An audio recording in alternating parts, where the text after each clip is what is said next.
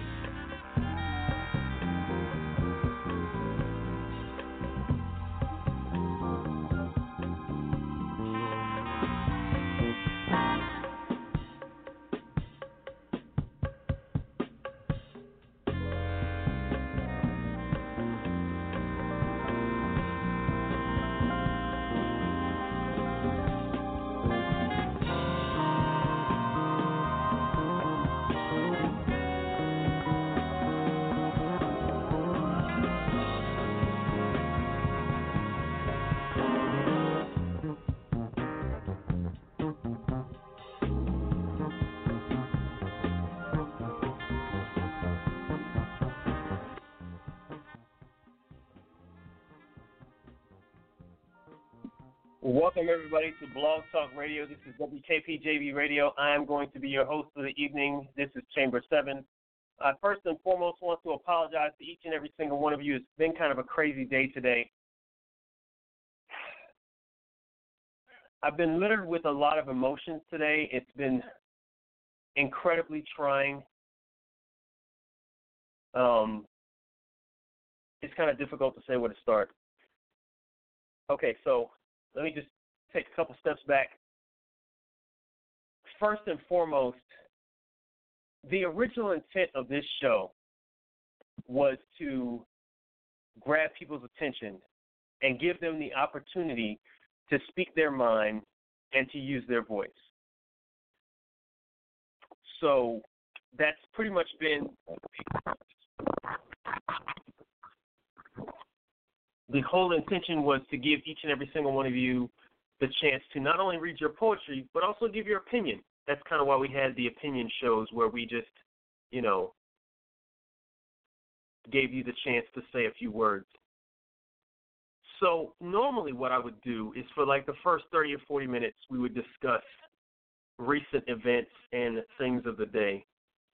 And then we'd have our feature come in. And today's feature is amazing, eloquent, powerful, no different than any other day. But I got a couple of announcements to make. For the subject matter that I was going to start with today was going to be about July 4th, Independence Day, the day of independence, the day that people look to and say, yeah, I feel free today, was the way it was supposed to be. But then I started seeing a lot of the memes and discussions. I was recently added to a group called Black Thinkers or Free Thinkers, and one of the interesting things that they, brought out in the Black Free Thinkers, is a closed group, is that, and one of my former Navy buddies is a part of it, and she kind of got me hooked into it, and she was making very poignant points about how on July 4th of 1776, we were not free. And by we, I mean black people. So a lot has been swimming around in my head with regard to that. And I said, you know what, I want to talk about it. Let's discuss it on the show. Let's see what people think. So I decided to bring it up and say, hey, let's discuss, free thinking and what people should do on July 4th and what black people should do on July 4th and what the basis of it was, right? Because, let's admit, after the Jesse Williams speech at the BET Awards, we discussed that last week at last time's show. Then there was this whole hoopla about, Jesse Williams' speech during the BET Awards was very racist. There was a petition started. Thank God Shonda Rhimes had enough, gumption about her to say, oh, yeah, that's nice. Appreciate your petition. Ain't going nowhere because I'm going to do what I want. So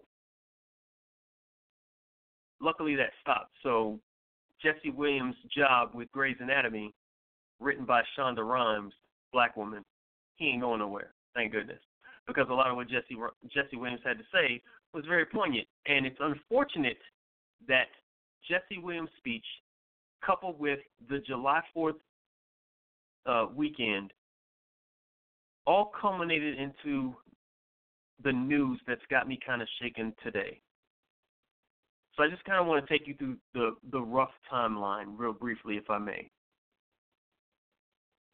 I woke up this morning, thinking about what the show was going to be about, what we're going to talk about. I'm really excited about today's feature, and I don't just say that to shine you on. I enjoy this young man. He's incredible. From the second he stepped on stage and I met him the first time, he's a very powerful speaker. Him and his lovely young lady have joined us on the show on several occasions. He always writes something poignant and to the point about the show regarding the subject matter. Sometimes his own material is just very straightforward and to the point, so I've always enjoyed him. But I was thinking about what can I discuss in this beginning part with regard to July 4th and how I feel about it, and being a former veteran myself of 10 years, how, as a black person, do I feel about being, celebrating the 4th of July and so on. Another friend of mine sent me something very straightforward with regard to those former service members who deal with PTSD and we're out shooting fireworks and so on, and these people are suffering with PTSD, and they're the ones who, fought for our freedom, and we're not being considerate of them. So all these thoughts swim around in my head. And then I saw the news report about Alton Sterling. For those of y'all who don't know about what happened, I'm going to give you the rough draft version of what I heard. If you have the opportunity to stop by the event page, I haven't done a whole lot with regard to cleaning up the event page, and I apologize for that. Normally I'd be putting up a lot of pictures and so on, but like I said, I apologize for that, but it's just been very, very difficult for me, and you'll understand as we continue. Alton Sterling in Baton Rouge, Louisiana. The scene is set up like this. Imagine your typical 7-Eleven convenience store type setting. Someone makes an anonymous 911 phone call, and granted, all the stuff that I'm about to say to you is just based on what I've read. So take it as you will. Do your own research is what I implore all of you to do. Sometime Tuesday evening, the police were called on an anonymous 911 call because it was said that someone was flashing a gun and threatening people at this convenience store. 2 police officers showed up, one of a 3-year veteran, the other a 4-year veteran of the force, showed up. At the time when the video starts, the altercation is already beginning. We catch the very beginning of the altercation where the gentleman dressed in red and brown is standing in front of 2 police officers, and he's standing just in front of what appears to be a silver Toyota Camry. Both of the police officers have their hands on their weapons. One police officer is imploring Mr. Alton Sterling to get on the ground. He is non-compliant for whatever reason. The officer screaming at him tackles him, throws him to the ground, because Alton is a fairly sizable gentleman, so he has to swing around and throw him on the ground. He is now laying in front of the Toyota Camry, at which point the other police officer is now knee in his chest, on top of him, hand on his left hand. The police officer who initially tackled him and threw him to the ground immediately starts yelling, "He's got a gun." There were some other words that was exchanged that I didn't hear.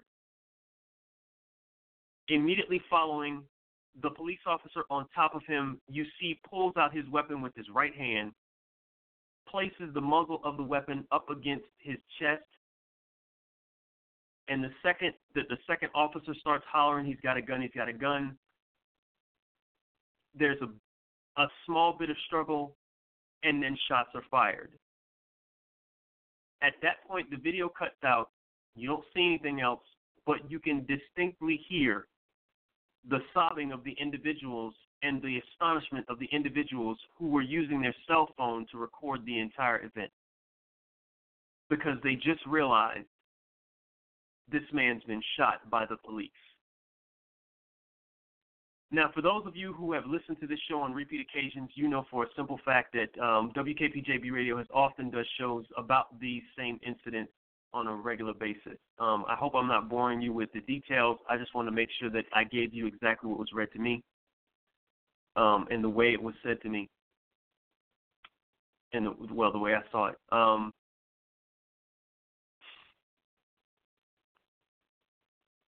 That kind of hit me hard, but it really didn't hit me hard until I saw the news where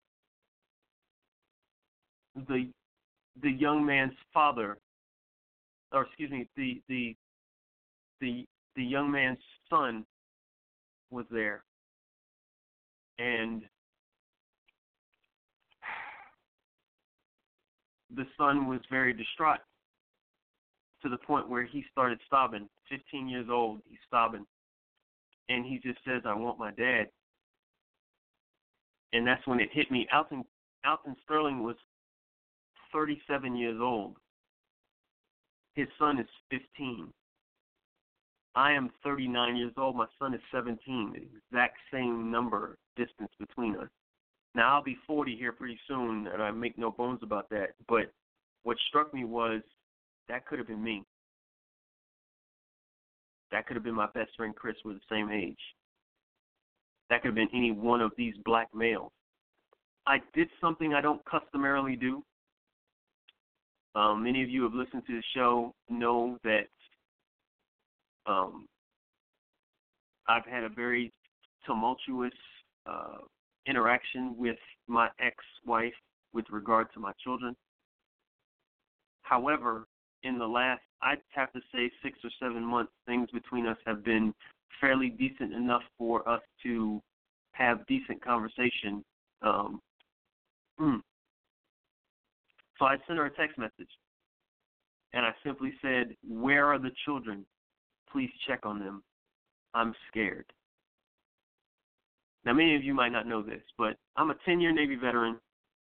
I am born and raised in a West Indian family, all of which are hard as coffin nails. My great-grandmother was put in the grave a couple years ago at the ripe old age of 94. Right up until her death, she was working her ass off. I come from a very powerful, very strong people. I might not be the biggest guy, I might not be the strongest guy, but there is very little I am afraid of.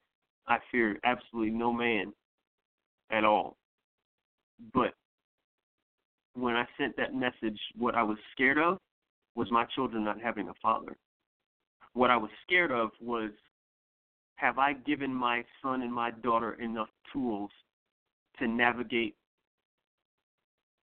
the murky shores of this reality that they are now invested in? So I had a conversation with my ex-wife, and we talked for an extended period of time during her lunch break, and she reassured me that they will be okay. But I told her without any reservation, I'm frightened, and I've never felt like that before. I've had shotguns put in my face. I have never had to be in a physical altercation that sent me to the hospital, but I have been threatened as a black person before. I have been stopped by the police, and I felt my chest pound. I felt my heart pound out of my chest. It's been pitch black at night. This was not broad daylight, but it was in front of a store, and this man was just trying to sell some CDs, from what I understand. And he might even have a criminal past, and I don't give a shit what the news wants to throw up in our face about what he's done. I can guarantee you this. Based on what I saw on a cell phone video, there was nothing that that man did at that point in time that was even remotely close to him warranting being shot 6 times. The part that scared me the most was the fact that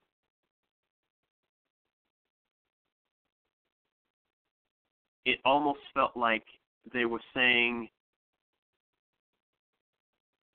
we can take you in the middle of the night, look you right in your face, throw you on the ground, still go home on paid leave, and you can't do shit about it. We can throw you in the back of a paddy wagon, drive you around and throw you around because you looked like you did something wrong. And even if you die, you can't do shit about it. We can pull you over for a minor traffic stop, and if you disrespect me, I will put you in jail. And if you just happen to die in jail, I will make it look like your mugshot was taken, and you still won't be able to do shit about it. I can put you in an illegal chokehold that has been categorically banned by the state of New York. You can tell me repeatedly how many times you can't breathe, but I don't give a damn. It can be recorded on video. People can hear your last words all around the World Wide Web, and you still can't do shit about it. I'm not asking for a call to action against police officers because I know for a fact that there are some good police officers. What I am asking for with this mere few minutes of my time, with this one medium that I have the opportunity to have, is I'm asking for a call to action. I'm not just looking for black people to stand up. I'm looking for white people to stand up. I'm looking for humans to stand up and recognize that there is a serious problem when a man can get thrown to the ground and shot 6 times at point-blank range and no one is charged with the crime immediately. If I were to go out there and do that right now, I'd be charged and you would never even know about it. Why on God's green earth we have the access to the internet, the ability with cell phones, and the opportunity to show exactly what happened, even in the midst of conveniently malfunctioned, missing, displaced body cameras, and somehow no one got charged again. How do you readily expect me to feel better about July 4th now? How do you readily expect me to say, yeah, we should remove Jesse Williams from Grey's Anatomy and punish him for standing up and saying something with regard to you shouldn't talk down to black people?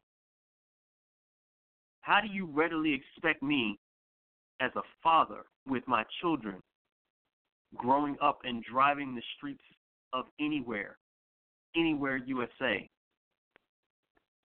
and not get pulled over and not be injured? Every time I see a police car drive by me, I freak out. What am I supposed to tell him is the big question I ask myself all the time. What am I supposed to tell my son? What am I supposed to say to him that's going to make it feel better? That's going to make it look better? What am I supposed to say? That's been my reoccurring fear for a long time, and I see it time and time again. And I don't want to jump on the bandwagon of black people that say, yeah, we should have the heads of all the cops. We should have the heads of every single person that's ever done. No, I don't think that's the way it should be. I earnestly think we need to come up with a real solution, and that real solution starts with us first and foremost, training our kids what the right and wrong thing to do is. Secondly, showing them a better example of what the right and wrong thing to do is. So I called my ex-wife and I said, look, let's put our shit to the side. I'm scared, and I don't like this feeling. After that phone call, that within 20, 30 minutes, my son called me, and he and I had a conversation. The most interesting thing about that conversation is in the midst of it, my son was like, yeah, Dad, but I don't really get in trouble. And the worst thing that I ever had to tell my 17-year-old son is, son, that doesn't matter. You don't have to do anything wrong for them to shoot you down. You just need to be in the wrong place at the wrong time. And that's all it takes. Every 28 hours, an unarmed black person is killed by law enforcement in the United States of America. That is not a joke. That is not a game. That is not foolishness. That is not BS. That is statistical data that shows that every 28 hours, an unarmed black person is killed by law enforcement. And what's really fucked up about that is Alton Sterling hasn't even been dead for 24 hours. So we have less than 10 hours before yet another black person is murdered by law enforcement, and we might not even know about it because somebody might not be available with a cell phone and the camera available at the right time. Studies have shown black children as young as toddlers are seen by police and educators as older, more violent, less innocent, and are treated with less empathy and receive harsher punishments than their white peers. That is not bullshit. That is bona fide fact. I don't talk in anything else. That is based on research and study. You've seen me post it up time and time again. That's fact. That's bona fide fact. Put a bunch of kids in a room, and when they ask them the question between a white doll and a black doll, which one's the good doll, they statistically always point to the white doll. Why? Where are they getting this information from? Jesse Williams made a very poignant statement when he said that if you were just to watch television and that was your only source of information about who black people were, I think black people were evil too. Are there some good images of black people? Yes, there are. Of course there are. Are there enough? No. Unequivocally, absolutely not. There are not enough positive images of not just black people, of us interacting with other human beings. How about that?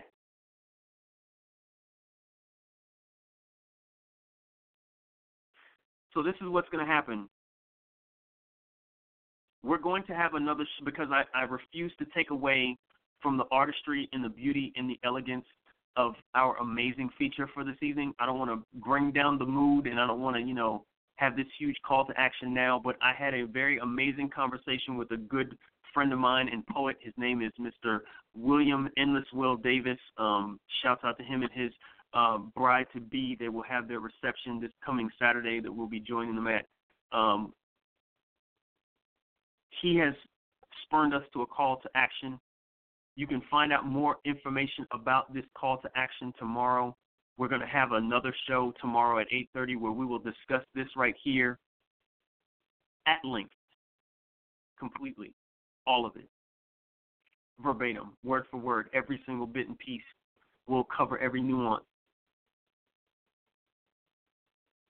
8:30, same time, tomorrow, same place, same phone number, everything. We're going to discuss this at length. I'll go over the people that I talked to, the conversations that I had, and the things that have been stirring in my mind. And I'm anxious to hear what yours are. I want to know what pieces that you have written. What this does to you, because it messed with me. I'm not going to lie. So tomorrow at 8:30, for those of you who are local to the North Carolina area, next week, Saturday, not this coming Saturday, but next Saturday, we will hold a fundraiser of some sort at a location to be determined. A bunch of us poets are going to get together and have a fundraiser because Endless Will made a very valid point. He said, I would hate for me to leave this world And the only thing that my wife is concerned about at that moment in time is how she's going to pay the light bill or the water bill, because that man left behind 5 kids and a family, and what are they going to do now? And if he was out there hustling CDs in front of a corn store, it's highly likely he didn't have insurance, and if he did, it wasn't that much. So we're going to get together. We're going to not stand around and talk about it. We're going to be about it, put some money together, and send some money to that family, and figure out a way to help out.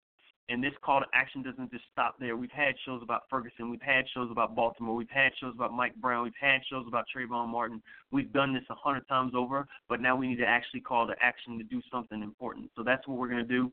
Tomorrow we'll have a show. I want to welcome each and every single one of you who were patient enough to stick around. I appreciate that.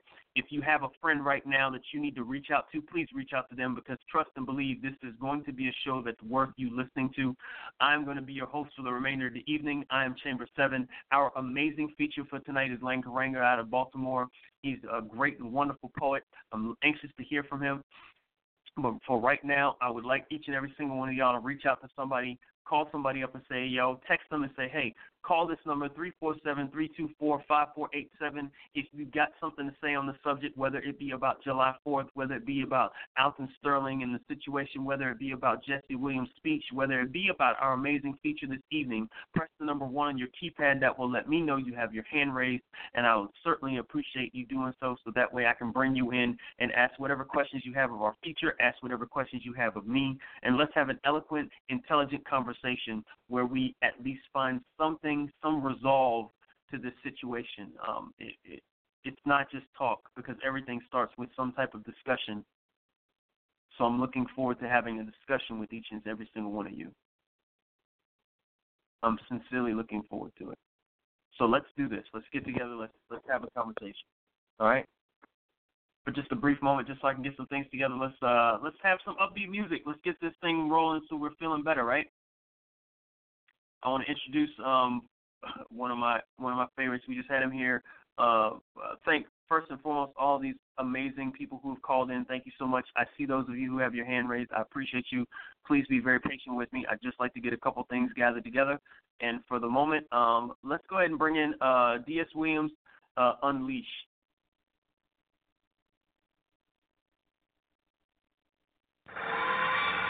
Silent now or never. You dig?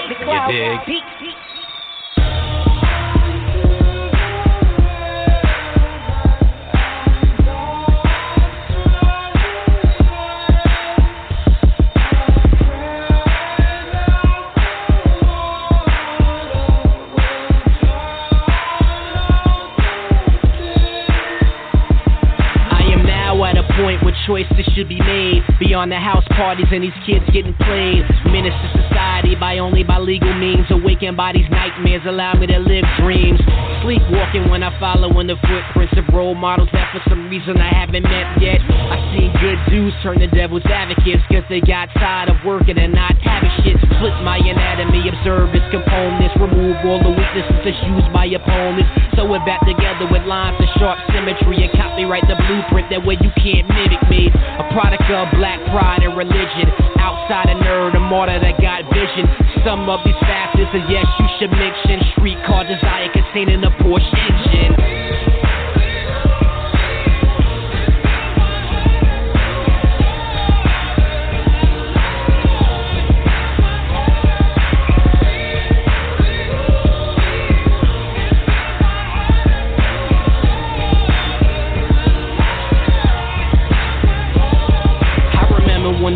Was a bit immature, but now got potential to go on a war tour with this lyrical ability causing the world war. Yo, I'm on another plane when I'm wanting the world for. So move over, I'ma need a little room, cause when I pass I request 2 tunes, one for my body, the other for my talent. So bury me above sea level and keep balance. I'm so cold that the winter take lessons and the fall springs up just to be in my presence. To initial something more than a trademark. You now play with fire, don't confuse it with mere sparks. At the start, I'm a legend like Ledger. Stomp on the darkest of nights, but no pleasure. Even when the grind is not common in the texture, it's East Block, Cornell, Westwood, every lecture.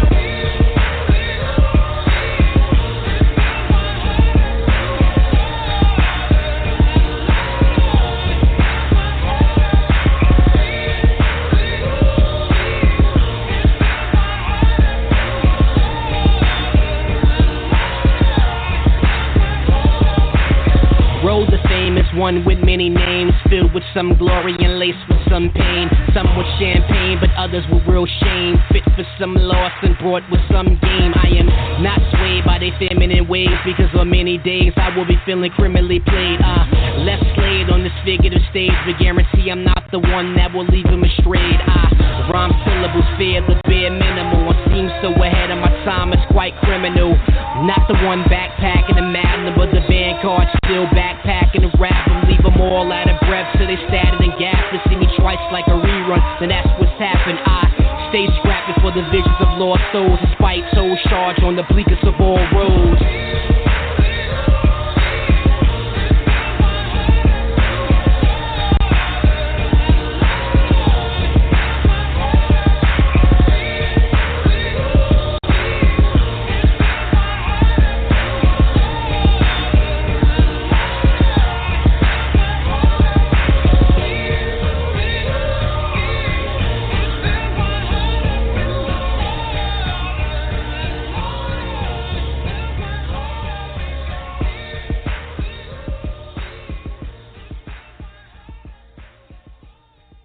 Again, ladies and gentlemen, that was one of our features, Mr. D.S. Williams in the building. Without further ado, I'm going to go right into this, ladies and gentlemen. This amazing individual I'm going to bring on the line right now. I'm going to tell you a really quick story about him, though. I went up for an amazing event. Shouts out to K. Mojave Wright, as well as Veronica, and for all of those who attended the amazing event up there. Elliot Axiom as well, Jay Simone. I'm probably missing some people. Please forgive me. I know there were other incredible features there. But I want to give a shout-out to all of them right now, for everyone in the ES group who have showed up to the show this evening. But we were there, and this gentleman approached Mr. K. Mojave Wright and said, hey, you mind if I step on the mic? We were having an erotic poetry show at the time. And then we had a bit of an open mic briefly at the end. And this gentleman, very mild-mannered, kind of just walked up at the end of the show and said, hey, you mind if I get up on the mic there? She was like, yeah, sure, absolutely, go ahead. And I kid you not, I don't say this without any shazz or pizzazz or anything to kind of, shine you on, but surprised and amazed me. Absolutely incredible. His work was very carefree and straightforward and direct, very in-your-face, poignant. I enjoyed it thoroughly. I really, really did. I say that every time I tell him.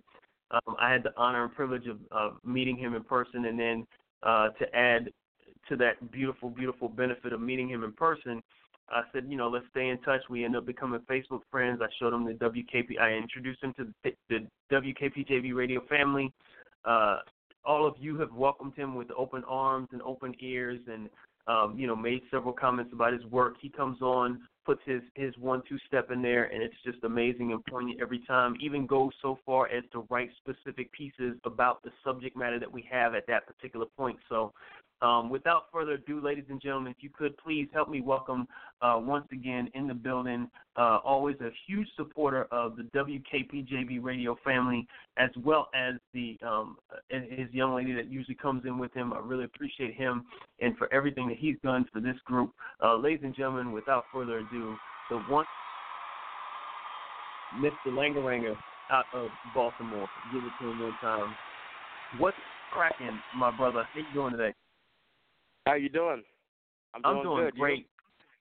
I'm doing pretty good, man. I'm doing pretty good. I had a very poignant. I had very poignant conversations today with very powerful poets in our craft, who re-encouraged me about what my place is in this world, as well as with individuals who meant something to me. So I feel pretty good right now, and I'm really excited about this show and having you on this show. And I was before we even got started, I really was. Like when we first talked about it, I've been super excited about it. So I've been excited for it too. I've been waiting for this for like a month. I mean, I thank you for having me on. This is a great honor. No, absolutely. It is. It's a great honor for us to have you here because, like I was explaining to the crowd, like it's been awesome to have you come in and just give it your all every single time, and I really, really, really appreciate the fact that you do that, the fact that you take the time to, push forward and give us something new and hot every single time. So for that, I want to thank you. I'm just glad that you give us this, this platform to share our thoughts and share our pieces. And I mean, I really like the topic for today because I've been thinking about that a lot and about like what America means to me. And it's something me and my family have been talking about because, we have the cookouts, and we have the, we've been to parades, and I have a few people in my family that have served, and I have a brother that's in the National Guard right now, and I have a few buddies who, served some tours. One of them came back from Afghanistan, and I mean, I love my country. I mean, for some of the people that are listening now, they're probably shocked for me to say that because I've never really said that before out loud, but it's true. I do love America, mm-hmm.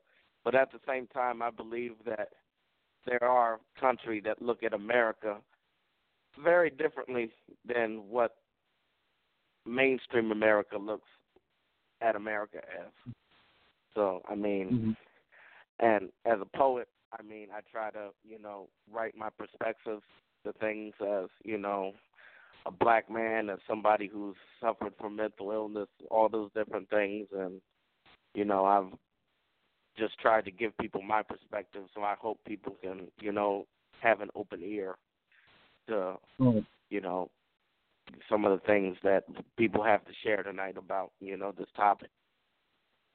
Right, absolutely. And you know what, I'm super glad that you made that statement. I'm a 10-year veteran in the United States Navy, and I'm proud of that. And I realized that there were a lot of memes, and everybody's like, I don't understand how you proclaim the freedom of this place that you've been in, and, they treat black people so bad. Well, guess what? It's not some of these other countries where they're chopping off the hands of my kids either. Every country's got its shitty points, if you know what I'm saying. At least I have an opportunity here that I might not have in any other country. Could I have better opportunities in other countries? Yes. Could I have worse ones? Absolutely. I don't ever have to worry about calling my ex-wife and she telling me, Sean, your son was kidnapped and now he's in a diamond mine somewhere and your daughter is a sex slave with somebody. That's not happening in the U.S. So I hate to be so gruff and straightforward and to the point to some people, but shut the fuck up. Like, seriously? I'm going to need you to calm down while you're sitting there stroking your latte. No, we're not living in the world where black people can feel overly comfortable about everything, but at the same token, stop bitching about stuff that is really not nearly as bad as some of these other countries. Like, be thankful for some of the advances that we've made. You know what I'm saying? So, I agree with you. I love this country. It has more potential. It's a lot like an old beat-up car. It's shitty sometimes. It doesn't always work sometimes. But you know what? There were days when it kept you warm. There were days when it took your ass to work. You know what I'm saying? So, it's got its weaknesses, you know what I mean? Yeah.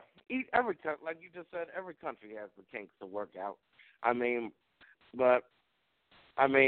America means a lot of different things to a lot of different people, and I mean, it's just, it's really what it means to you, and I mean your experience and whoever's experience it may concern.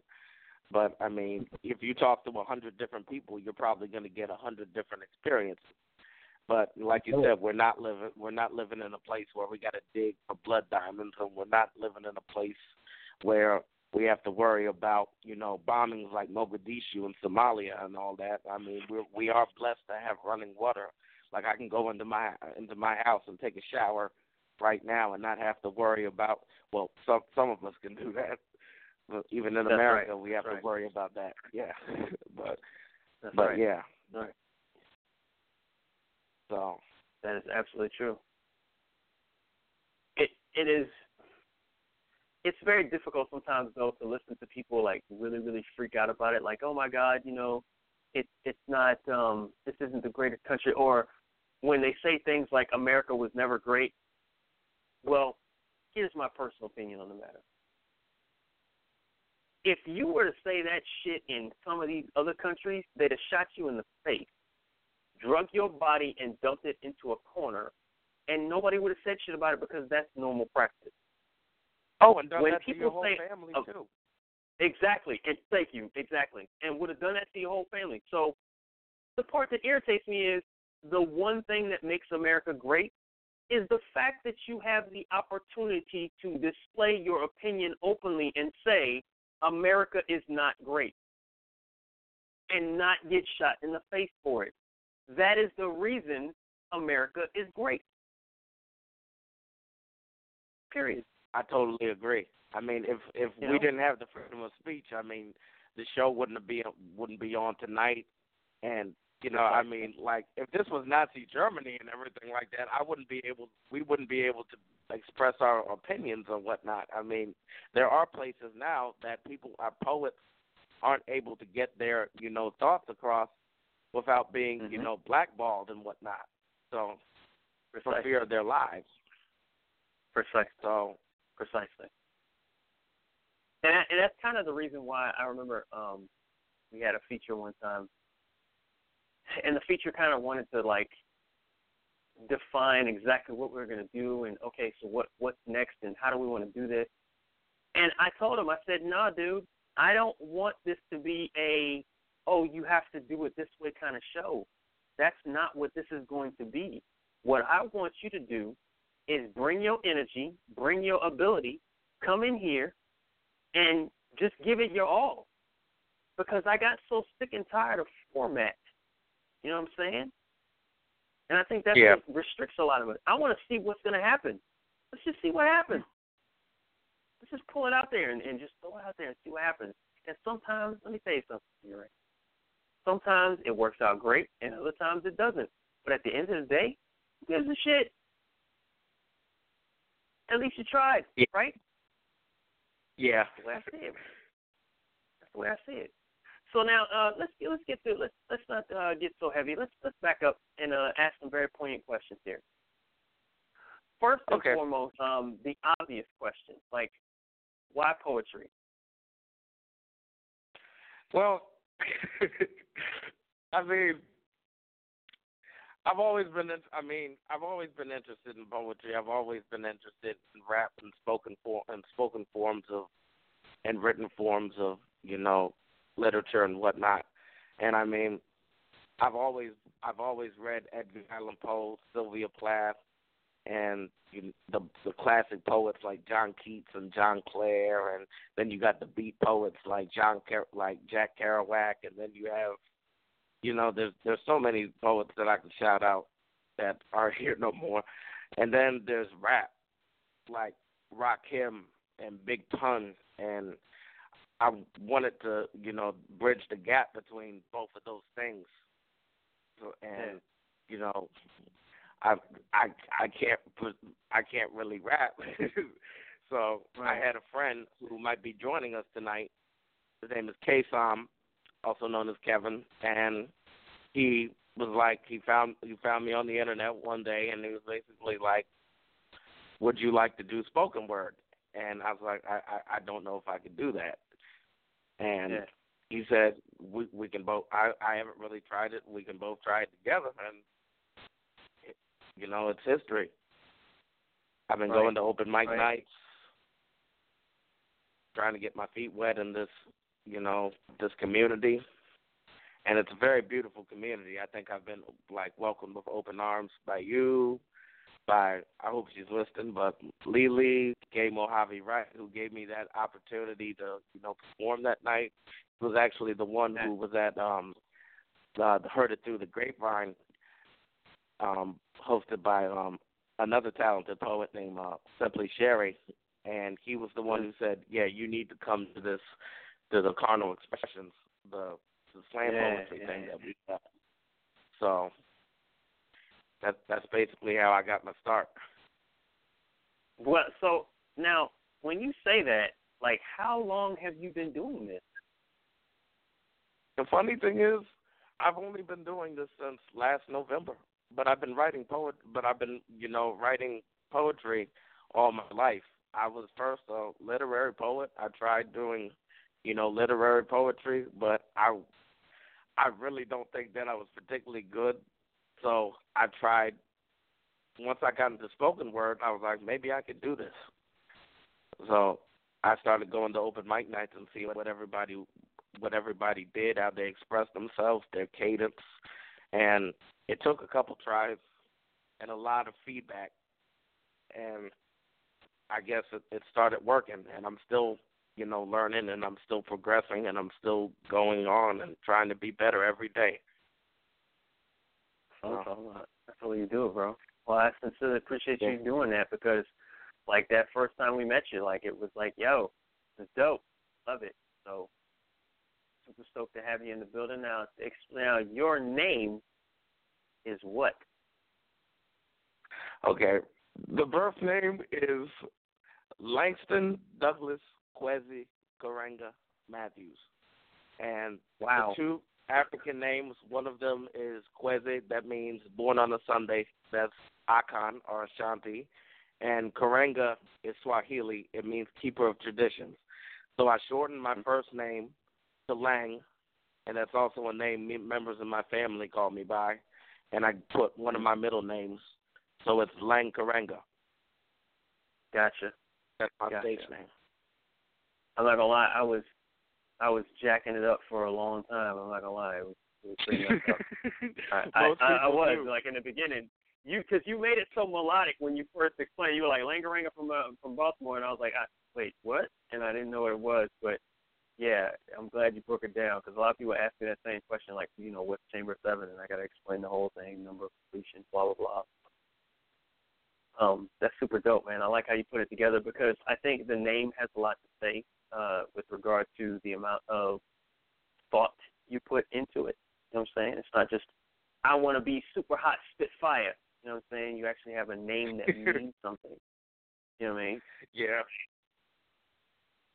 I mean, there's a lot of people that come up with some very, interesting names, and then there's people that, like Lil Uzi Vert and Betty Wap and all that, and I mean, it sounds like they got their name from the Dr. Seuss book. Right, right, exactly. And you wonder, and you're like, what?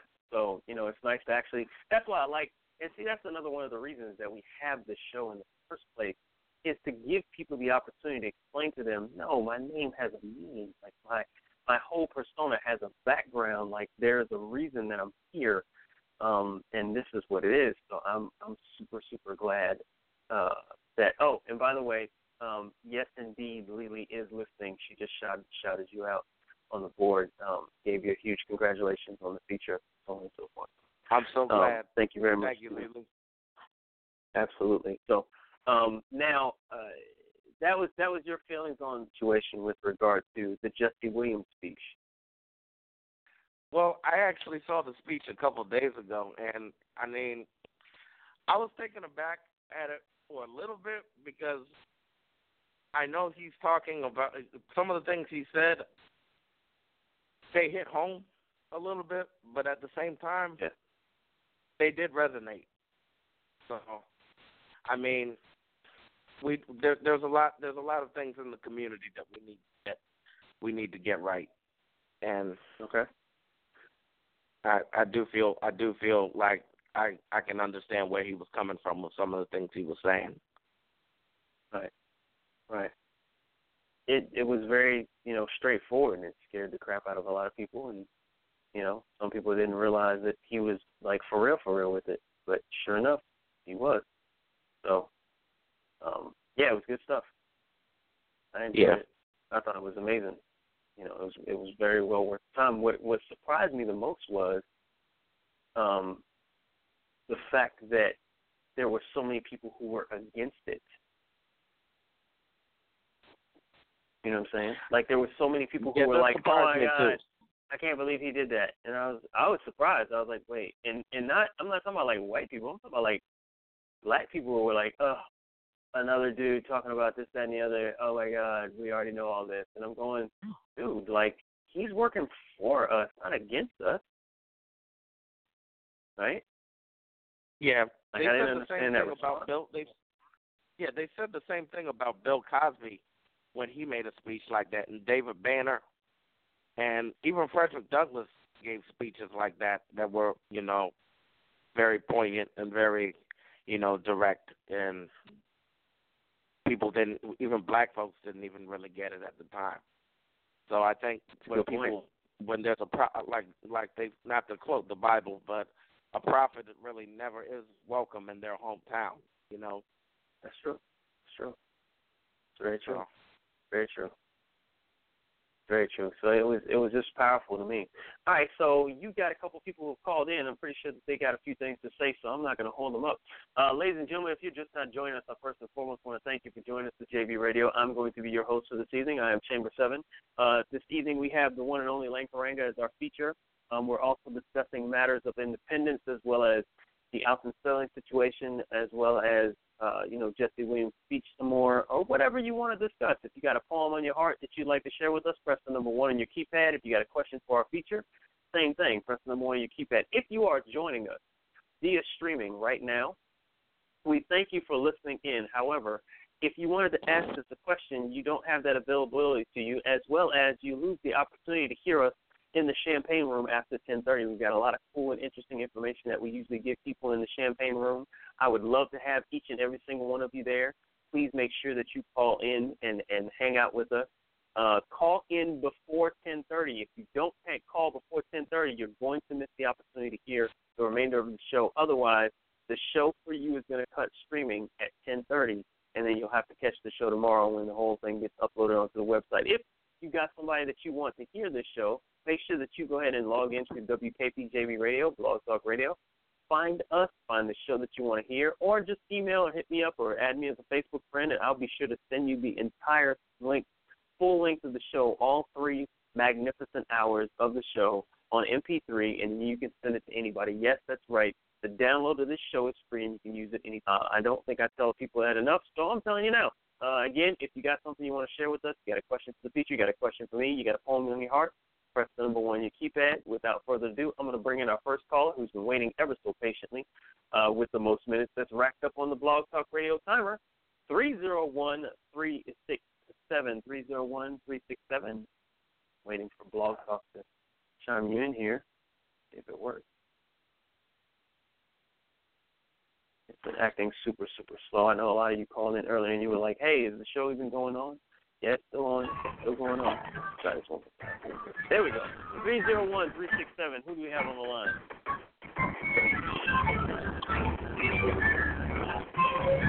301? All right. Sounds like they got some things going on, almost like they are at a... It almost sounds like they're at a Caribbean festival. I'm kind of jealous. That's what's going on right now. All right, so let's move on to our next caller real quick. 707-334. Who do we have patiently waiting on the line? Lily, one of his biggest fans. Hi. How you doing, Lily? Snaps. What's up, Lily? Hey, how are you? Doing great this season. So, what you got for us tonight? I don't look. Even though I have something about 4th of July, I have something about you heard it before, the one I wrote about oh gosh.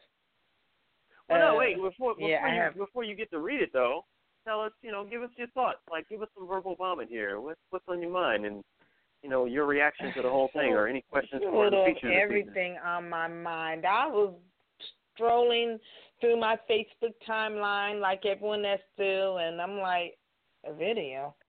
And I'm looking, and my heart just jumped out my chest. I saw 2 different versions of it. One was very graphic, where actually it was just bad, and I thought of my sons, I've thought of my nephews. I'm just afraid for all our young black men, period. We can't sell a CD, can't buy any Skittles, you can't do nothing but be black and pray. And it just breaks my heart. And as far as pretty straightforward. Yeah, as far as Jesse Williams, he's said what everyone else been saying, and I don't understand the backlash. Y'all upset and want to get the man fired because he spoke the truth. Change your ways. Exactly.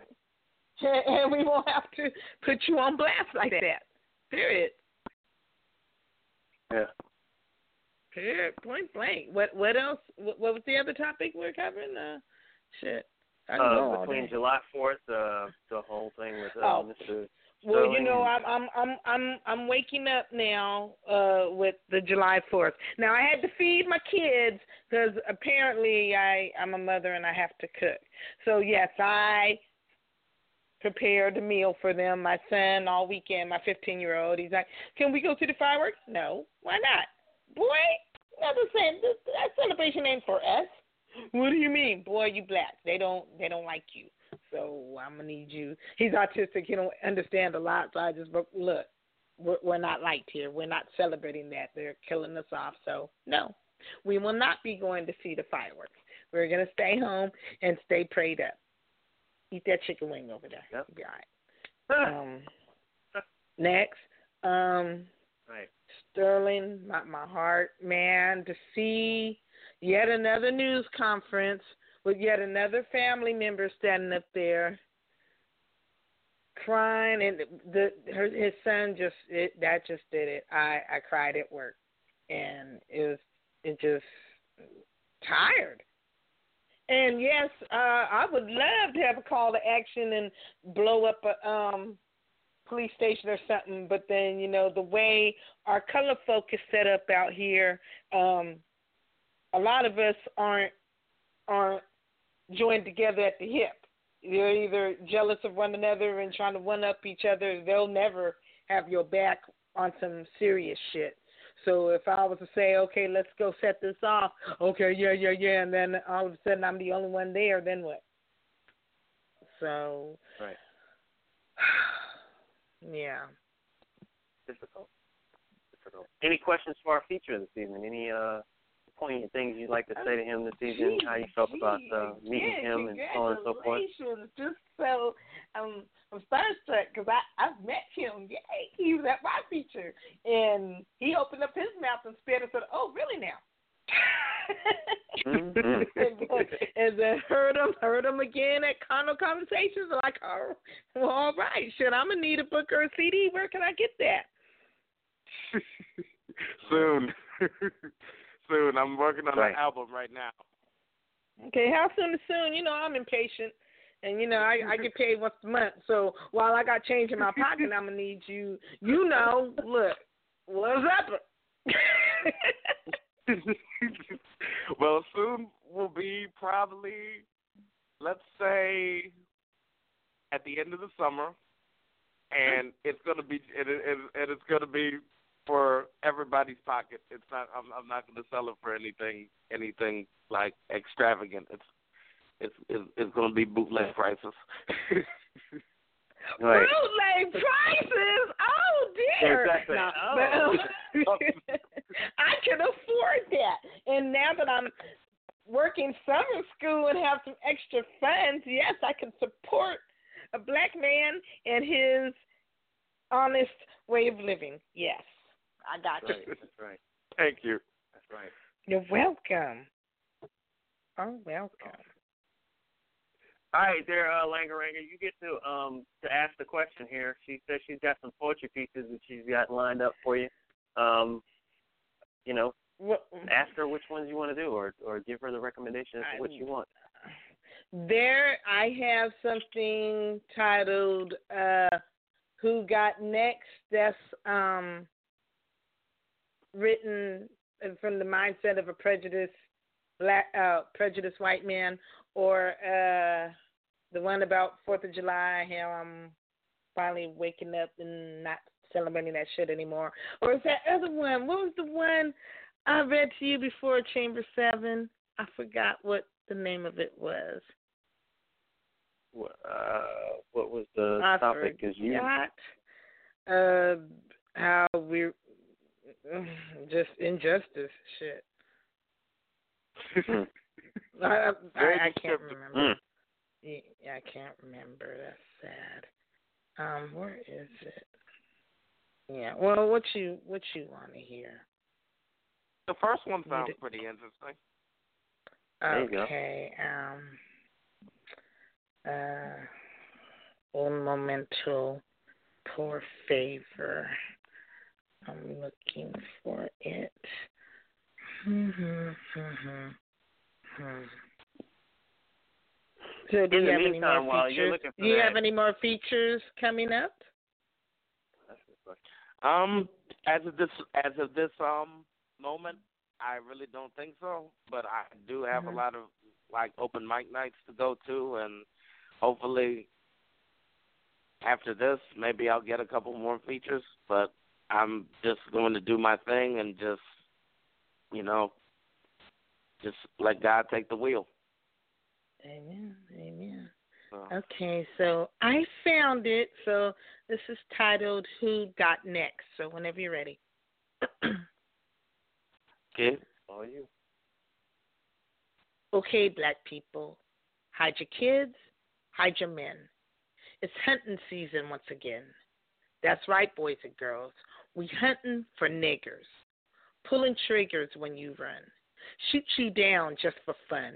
Come on down. Who's going to be the next victim on Lose Your Life? Well, all you tar babies lose, whether we're wrong or right. See, we have the authority by an overwhelming majority to shoot you dead like the rabid dogs that you are. This badge right here states that we own you. Like we owned your ancestors, like when we raped your wives and sisters. We will administer any and all punishment we feel that you deserve. We're the boogie monsters who hide under your bed. You need to get this shit through your head. We are in control of your beating heart.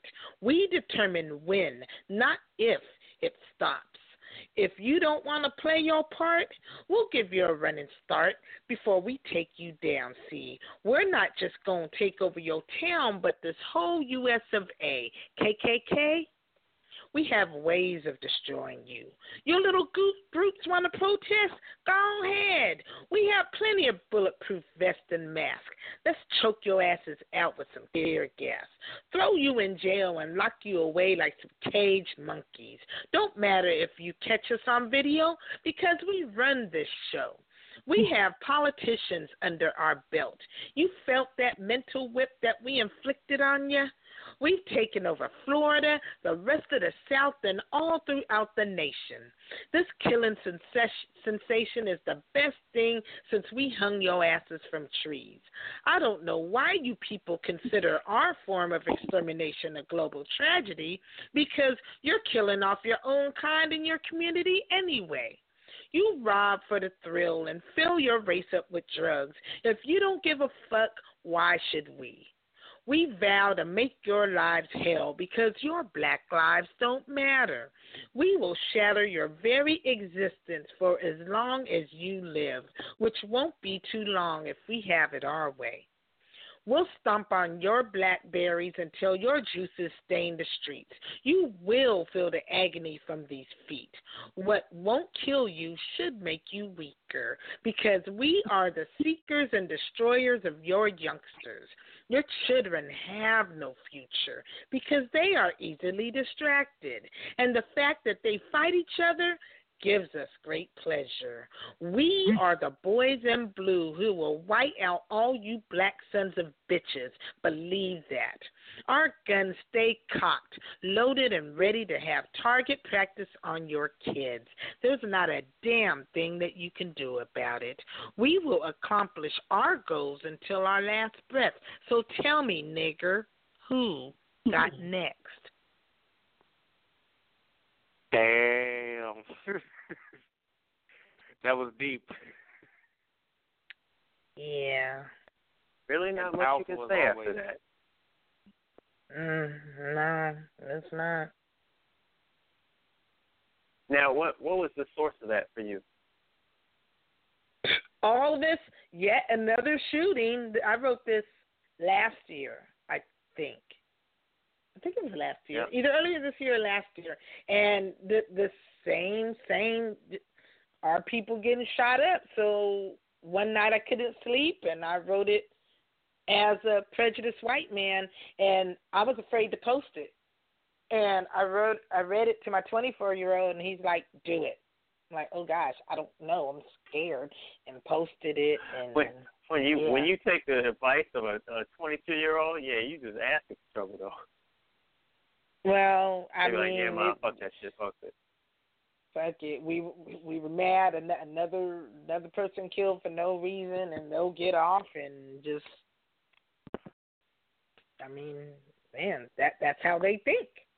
Fortunately, yeah. Your thoughts there, Karenga. What do you think? I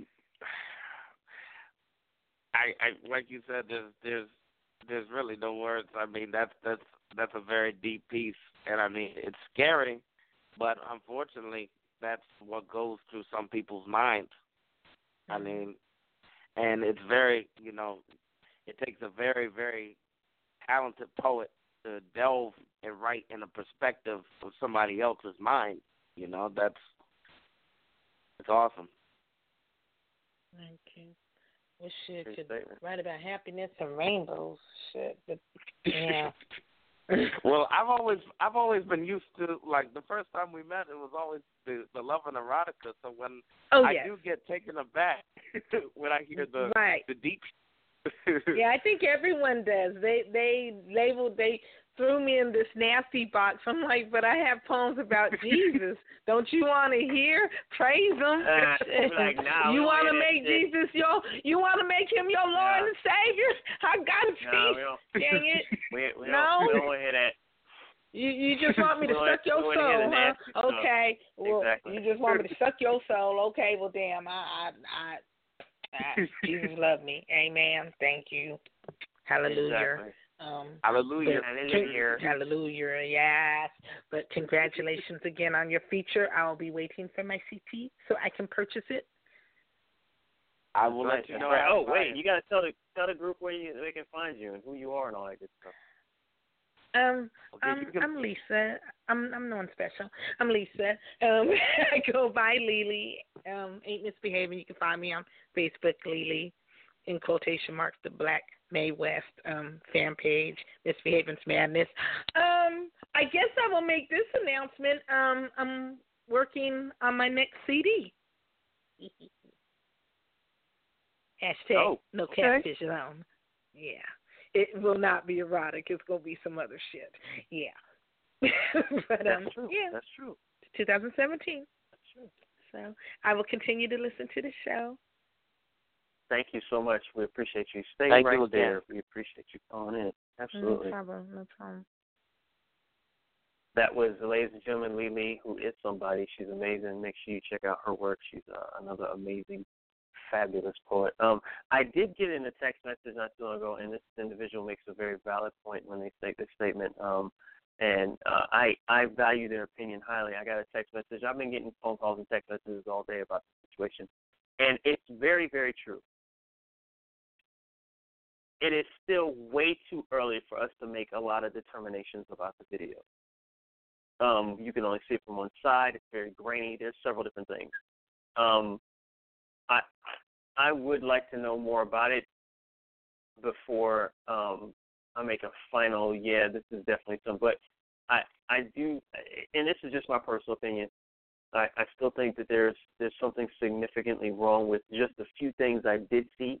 But granted, I wasn't there, and I wasn't standing right there when it happened. So there are some things that I guess, well, let me ask you this, Karenga. Do you think that maybe sometimes, in some cases, we sometimes jump to conclusions based on previous incidents that have occurred? Yeah, I do. Like maybe there's a possibility, maybe there's more to this than we know. Maybe he was like, get your cops, I'm going to take all y'all down with me. We don't hear all that kind of stuff on the video. But I have always been the type of person now, granted, I'm still infuriated by the situation, but again, there's still, after reading that text just now, it is a valid point. It's still way too early. But my fear is when the evidence comes in, like I don't think right now is a great time for people to be rushing to the police station and blow anything up, the way to handle things. Because some of those cops that are in there are bona fide good people who just wanted to protect their area. Though there might be a few bad seeds, which I think is the reason why black people are given such a bad name in the first place is because of the few bad seeds. We can't do the exact same thing back to them. I'm not saying that all cops are horrible or bad. I'm saying that there might be a disconnect between the original function and how they handle certain situations and this repetitive nature of so many cops being killed. What are your thoughts? I want to dominate the conversation with it, but what are your ideas behind it? What do we do from here? You're addressing me? Yeah. Okay.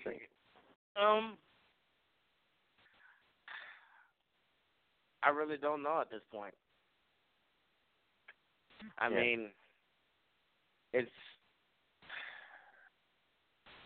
like in Lily's poem. She said it's kind of hard for, and this is what I believe too. It's like hard for people to take us seriously when we have these Black Lives Matter movements, and we have all these Black Pride movements, and in Baltimore there's shootings pretty much every day. I'm worried about walking outside and not getting shot by a cop, but I'm also getting worried about being shot by a brother. So, I mean, like, if they think that we're killing ourselves, then why should Black Lives Matter to some people? That's how some people think. So I think it makes it easier for them to,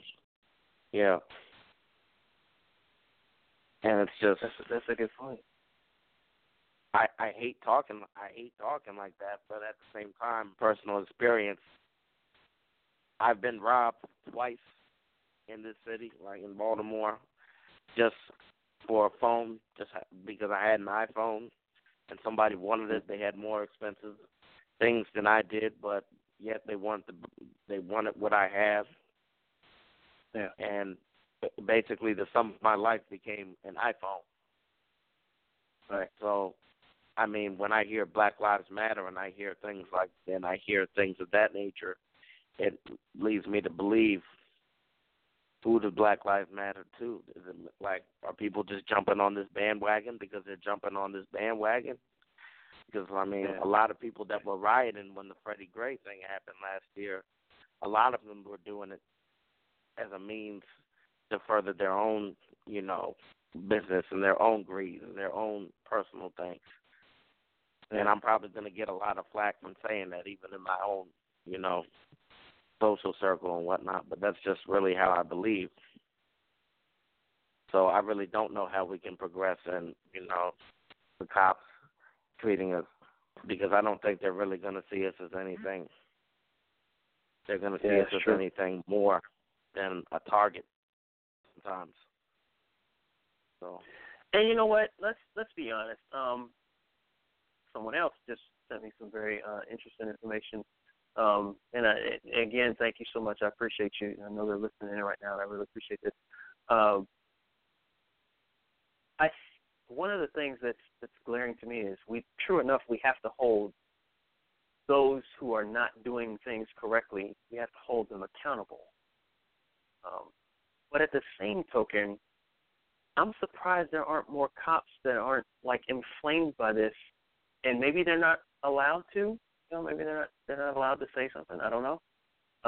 Maybe that's a part of the creed. You have to stick by each other, blue shield and so on. I don't know, but there should be some kind of outrage from them because you're making them look bad. And at the same token, there should be an outrage from the black people that say, hey, you're making us look bad.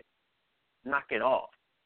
And that's from, black person to another black person that they know is out there doing something, or do we turn a blind eye to the things they do wrong? One of the things that they pointed out here, they said, where's our outrage toward the other daily murders, not just the murders that happen from police officers? Because, for instance, when we see something, you see something escalate, you normally see people whip out a cell phone, they want to record the whole thing, right? And that's because they see a cop, because, of course, the cops are in the news all the time, right? But what about when two people are arguing? 2 random black people or 2 random white people. Like 16% of the population, 41% of the homicide is the statistic that was just sent to me. And it's outrageous that we're not paying attention to those murders either. Like, let's not make this a giant issue. The cops are killing us. Let's make the issue we're dying at an alarming rate, whether it be by the hand of the cops or somebody else, you know. So, anyway, I don't want to, belabor the point, bring it up, but I just wanted to point that out. So, let's ask this question here, Elaine Karenga. What is your hope for your poetry, underlying reason that you do this? Basically, just to enlighten. I mean, I think everybody has a story to tell. And, I mean, poetry took me out of a very dark place. I was in a very dark place last year. And I had lost my brother. I had lost a couple other family members. My health really wasn't what it needed to be, and I was writing, and I have a few friends. A couple of them are listening now, and I have a good support system, and they encouraged me to write. And I hope that people can, if it took me out of a dark place, I hope it can take poetry can take somebody else out of a dark place too. Amen. Because I guarantee you, I firmly believe in that statement. I, too, feel the exact same way. After some very difficult times in my life, poetry saved my life. And I tell people that all the time in the sense that, like, Me Too was going through a very difficult time, and it was just at the right place at the right time, and it was that freedom of expression. During the conversation I had with my son, he said, "Dad, I don't know what I'm supposed to do in this time," and he does hip-hop. Like you said, I can't rap. And I don't think I'm that good of a rapper. I can do a little bit of something. I can throw some bars. However, my son is good, and I'm proud of him. So I told him, take all this angst and anger and frustration that you have and put it in your work because you're good at it. I think that that's the charge that we as artists have, is to be the voice of the people when they don't know what to say. Exactly. So with that said, as we rapidly approach the 10 o'clock hour, for those of you who have called in just now, we want to thank you again. This is WKPJB Radio. I'm your host, Chamber 7. We have our amazing feature on this evening, Karenga out of Baltimore, Maryland. We're going to be asking him more poignant, straightforward questions, but I'm looking forward to hearing some more things from you two as well. Make sure you press the number 1 on your keypad if you got something to say, you've got something to share, you got a poem, you got a few words of wisdom for all of our listeners. If you've got a question for myself or our amazing feature, press the number 1 on your keypad. In the next 36 minutes, the show will end streaming. So you're listening to us via streaming on your desktop, laptop, tablet, however. Please make sure you call in before the 10:30 hour. Please don't call in at 10:31 and then scream at me about how you couldn't get in.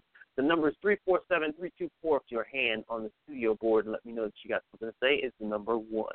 Make sure you press the number 1. So very briefly, if you could, sir, do you have any work that you want to share with us tonight just to kind of warm up the mic a little bit, and then, we'll definitely jump back into it and ask some more questions, but I kind of want to give the people an idea of why in the world did we decide to bring Karenga in this building? Like, what makes him so special? Can you drop some bars on him, let them know what the dealio is? Yes, I will. But since it's host choice, what would you like? Would you like something to lighten it up, or would you like something deep, or would you like something funny, or would you like love and erotica? What would you like, Chamber? Man, you know what? I want to hear something deep. That's the kind of mood I'm in. I've been feeling pretty deep lately. Let's go deep. That coupled with the fact that I know some of your work, man, you have me scratching my head with some of those similes and metaphors that you drop on us. So yeah, I want to hear some of that. Okay, this is a poem that I wrote, and I wrote it actually yesterday, and some of it today, and it's titled American.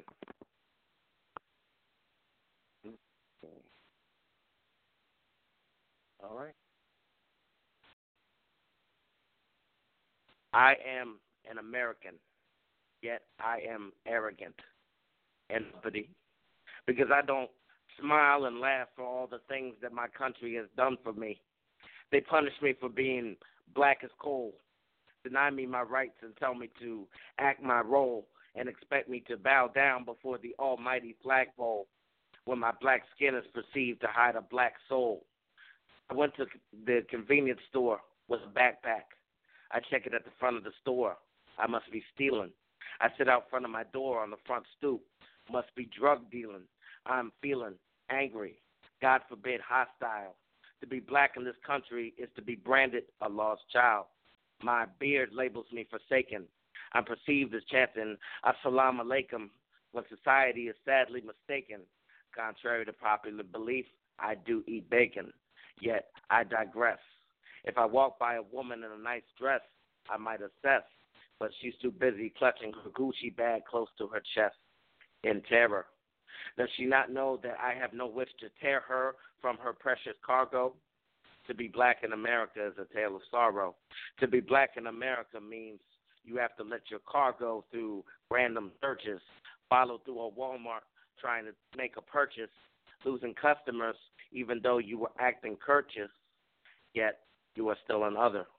Not a sister or a brother, just a figure with their finger on the trigger, just a nigger with no respect, just another government check.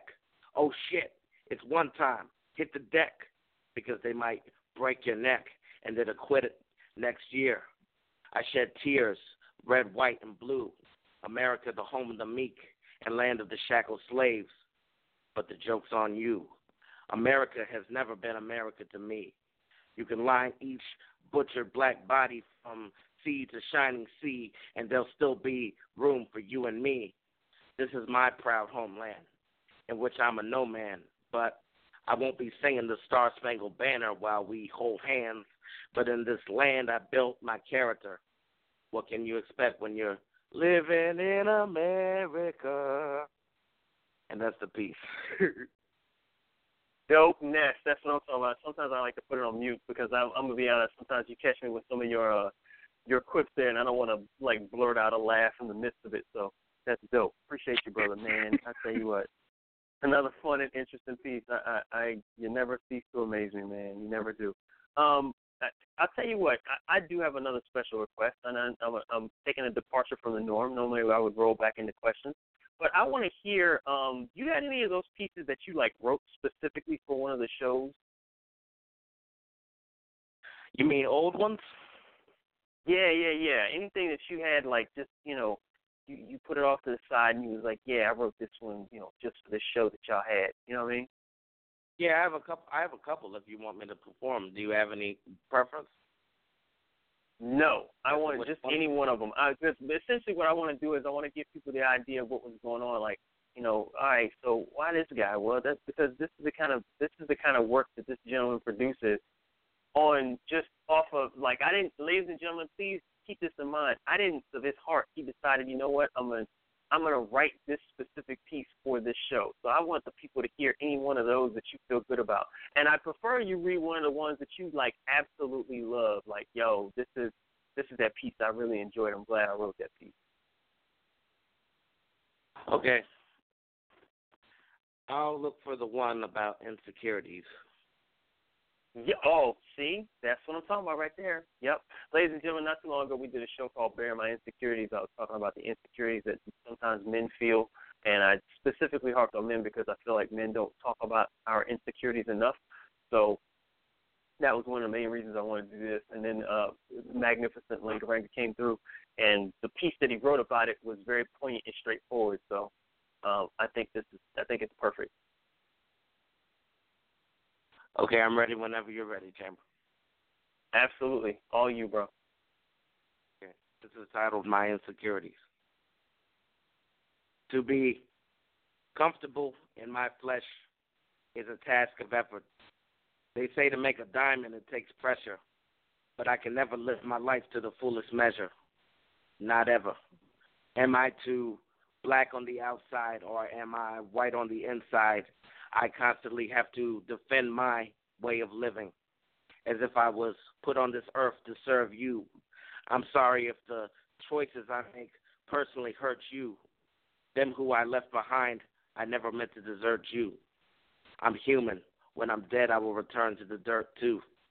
I hypothesize that every day I have to apologize for problems I succumbed to before I was emotionally lobotomized. My eyes have seen plenty of chaos. After years of obesity and mental instability, will my grind ever pay off? The niggas that I was cool with from back in the day got their cake and ate it too, and then made off. And all the stress that fills my being makes me want to tear my face off. They say I'm a sellout for loving someone who makes my world turn. They tell me to get the hell out, and one day I'll learn my lesson. I just tell them that she's my blessing. Stop stressing. None of y'all will be invited to the wedding. I buried a mother's son. Told her he was lifeless. Saw her cradle his deceased body like the Pieta. That was priceless. And saw everyone who was at the funeral to chant, hoop and holler, return to their own devices. I was there to hear the news that a dude that was 22, whose body was bruised with marks of self-mutilation, succumbed to the devastation of life. So one night, the voices in his head told him to jump off a parking garage and take flight. My insecurities are many. My purity ended when I was a teenager. Yet I pray for God every day that I will be favored and hope that none of my dreams waver. I'm even insecure about reciting this poem, knowing that every stanza is a reflection of my inner demons. I hide my head in shame for every past lover I spurned who wants their turn to get even. Even though I walk through the valley of the shadow of death on a daily, I see the light in the face of my little niece Haley. I pray to God to be a better man, but when I look down, I only see weathered hands. So I strive to put away childish things and formulate a better plan. This grind I do alienates me from friends and family. I haven't seen my mama in a few years. I shine every day, yet my eyes fill up with so many tears. Lord, please forgive me for my earthly fears, but I need your help, Lord. I'm dying here. And that's the piece. I have to be honest with you. That is literally one of my favorite pieces. It literally breaks me down in the sense that, like, I hear a lot of me. Like, I know our stories aren't exactly the same. I hear a lot of me in there, and I'd like to believe that there are a lot of other men out there who feel the same way that you do, who have the same insecurities that you have, but have never been brave enough to say it. Some people think that bravery is just when, you know, you're big and strong and you can run through walls and you can knock over stuff. Nah, brave is when you're willing to admit your weaknesses to a group of people who might or might not be willing to give it a crap long run. And I think it's incredibly human of you. It's incredibly powerful of you to display your weakness with the intent of helping other people, other men feel strong, and to display to some women that, hey, you know, I'm a man, but I'm also still human. Like, I'm not, you know, I'm not here to always be the wall. You know what I'm saying? And I think that was incredible of you to do that. So I really, really appreciate the fact that you did. You know. Thank you. It takes too much energy to front. It takes too much energy to front nowadays. Yeah, exactly. I feel you. It does. It takes way too much energy to front. It takes way too much energy to sit around and pretend, you know. I agree. That is the truth. That is the absolute truth. And you know what? I think that, well, at least I hope and pray that one day that these kids would, you know, hear that kind of stuff and would be like, oh, wow, maybe it is okay for me to feel this way, or, yeah, maybe it is okay for me to speak my mind and say this is how I feel, you know what I mean? And I think a lot of times that a lot of these kids don't, you know, get it, you know what I'm saying? Like, they always feel like, oh, well, you know, I got to be big and bad and tough, like the conversation I had with my son. I had to remind him, I said, yo, you don't have to be doing something wrong for you to get stopped by the cops. You can just be black. There's a town in Louisiana. Just being black and in the wrong place. Exactly. And in this town in Louisiana, they get stopped more there than anywhere else in like the entire United States. And it's just bananas that we have this reoccurring theme over and over again. And I keep trying to tell my son, you don't have to be doing anything wrong. I mean, I've been pulled over for literally traveling just under the speed limit, and they pulled me over. And I got stopped by 2 cop cars, but followed all the quote-unquote rules, and, nothing ever happened. So it's just a matter of being, completely, totally honest with our kids and letting them know what the deal is. So, all right, so give us some more. Tell us, give us some more tidbits about, what the direction of your poetry is going to be and what's going to be next for you. How are you feeling? Are you feeling more features, more books, more tapes, more CDs? Well, like I said earlier, my father and I, he's a talented musician and a talented performer in his own right, and he's been producing, an album or a mixtape, whatever you want to call it, and we've been working on that, and we've gotten 4 pieces up and running. We've produced them, we've mixed them. I think I've even sent you a couple. Yep. So I'm working on that. We're gonna go back into the studio and we're gonna keep working. And as for features and whatnot, like I'm hoping one day I can do one again. But just like I said, it's whatever God provides. So that's right. And I'm glad you said that. That's absolutely true. That is absolutely true. It's all dependent upon what God decides to provide. I tell people all the time, I'm just a regular dude blessed with an extraordinary gift. I feel like all the true poets feel like that. I know for a fact that you 100% always been humble with it. What do you attribute that humility to? Why so humble? Let's be honest. You're good at what you do. You're very good at what you do, especially for somebody who's only been doing it since November, coming on stage and just spitting bars. Like, you're good at what you do. So, why the humility? I've always been told, I don't know if this applies, but my mom has always said a hard head makes for a soft ass. So being, being, cocky like a rooster and everything, that the higher you are, the higher you put yourself up, it's so much farther to fall. So, there are so many people better than me. Like, Chamber, you are awesome. Gabe Mojave Wright is awesome. Simply Sherry is awesome. Of course, Lily. There are so many people doing their thing. And even the people that are in my crew, like I have a brother who I thought was going to be on tonight with me, but I think he just might not be on tonight. His name, like I said, his name is Kason, and he's the person who he got me into this, and he's talented in his own right. And there's so many people that have been doing their thing, and I just listen and I just take notes, and I just want to get better. I want to get better, not better than them, but better than myself every day. I just want to keep going and going and going, and just push the limit, see how far this can go. And that, my friend, feels like it's the same time. Exactly. I feel like that's the overarching thing right there is the one major piece is be better than yourself every day. And I told my son that nobody else is your competition except for you.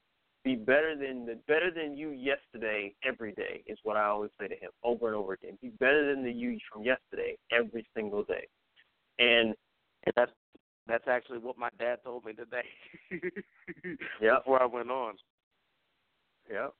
And don't worry about anybody else. It doesn't matter, who does what. And granted, I sincerely appreciate your statements about my work, and I appreciate that. But man, I tell you what, sometimes you say some stuff, and I'll be like my favorite poets of all time are always the poets who say something that make me go, damn it, I wish I had wrote that. And you've done that a few times. Like you wrote some stuff, I was like, man, that shit was dope.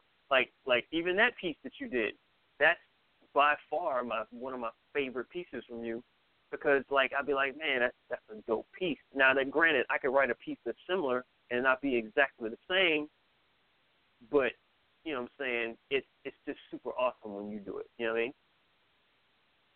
And I appreciate that. Absolutely, absolutely. So I see we got another person with their hand raising here. Real quick, I'm going to make this quick announcement. 12 minutes left on the dial, ladies and gentlemen. 12 minutes left on this here streaming. If you are listening to us via streaming and you just called in with us, or if you listen to us via streaming, you just joined us, please call in, 347-324-5487. I hate for you to have to miss out on the rest of this amazing feature with Karenga from Baltimore. I'm your host, Chamber 7. We're here having a discussion about any and everything. If you've got something you'd like to share with us, you got something you'd like to say, a piece that you'd like to share with us, please press the number 1 in your keypad. Let me know that you got your hand raised, you got a question for me, you got a question for the feature tune. Right now, I've got I was just about to pull in this person, and they must have pressed the number 1 again. I think this is the same one. They must have already pressed it again. Let's try it again. 301367? Yes. Okay, so I was me? right. Yep, I can hear you. Okay, so you did have it pressed the first time, right? No, I did not. That wasn't me. That wasn't you? No. So you didn't want to say anything? I did. I just pressed it now, though. Gotcha. Nice. So that was a dope guess. That's what that was. Yeah. You caught me. All right, so tell us who's joined us, and if you got a little something to say to our feature, what you got going on there? First of all, I apologize when you called me out earlier. I wasn't able to answer my phone. I was listening to the show, but I couldn't say anything. Oh, no need. But I've been listening to the whole show. No need for apology. This show is really deep, and I'm glad I got an opportunity to listen to it.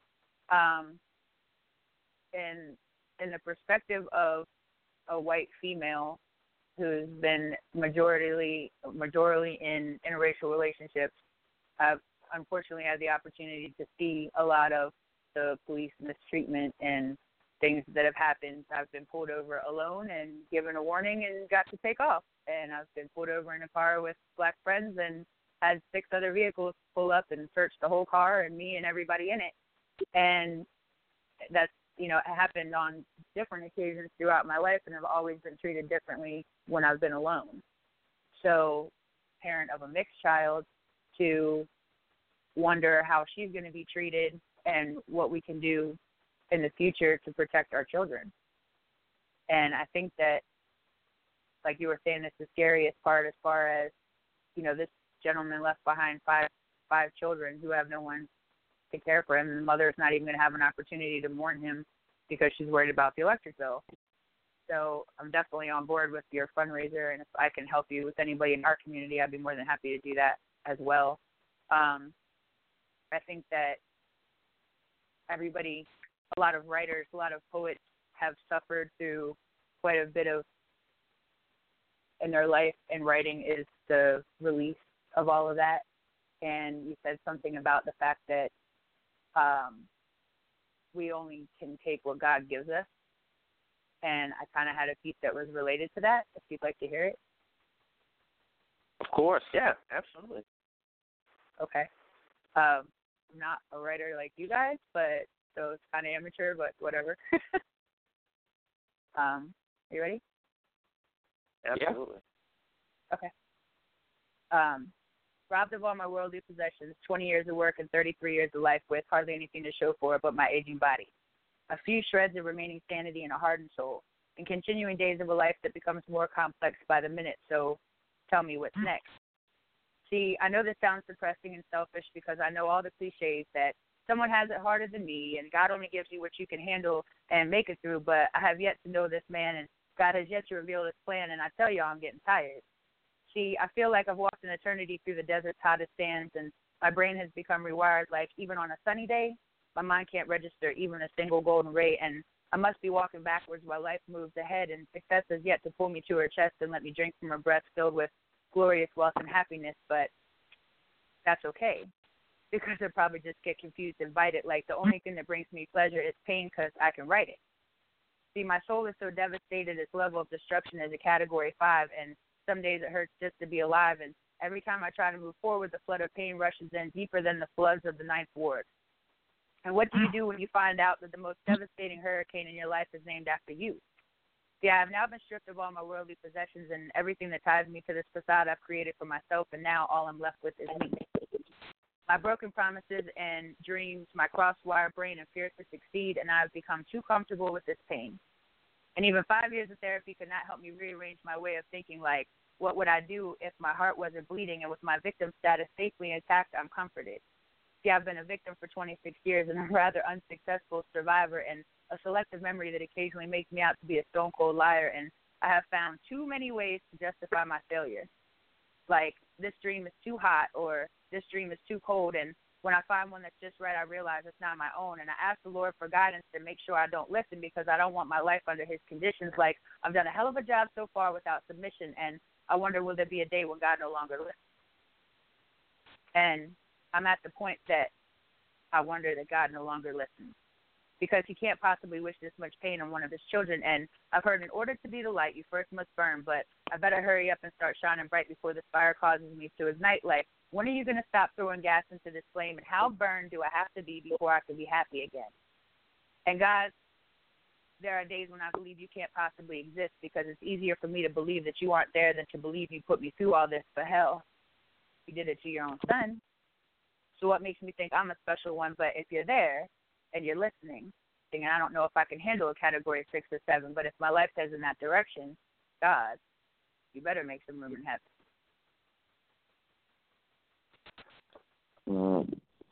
Wow. Wow. Yeah. That's heavy. That's all I got. Wow. And you say you're not a writer? Yeah, thank you. Thank you. I'm glad I don't always have to be the one to say that shit. Yes.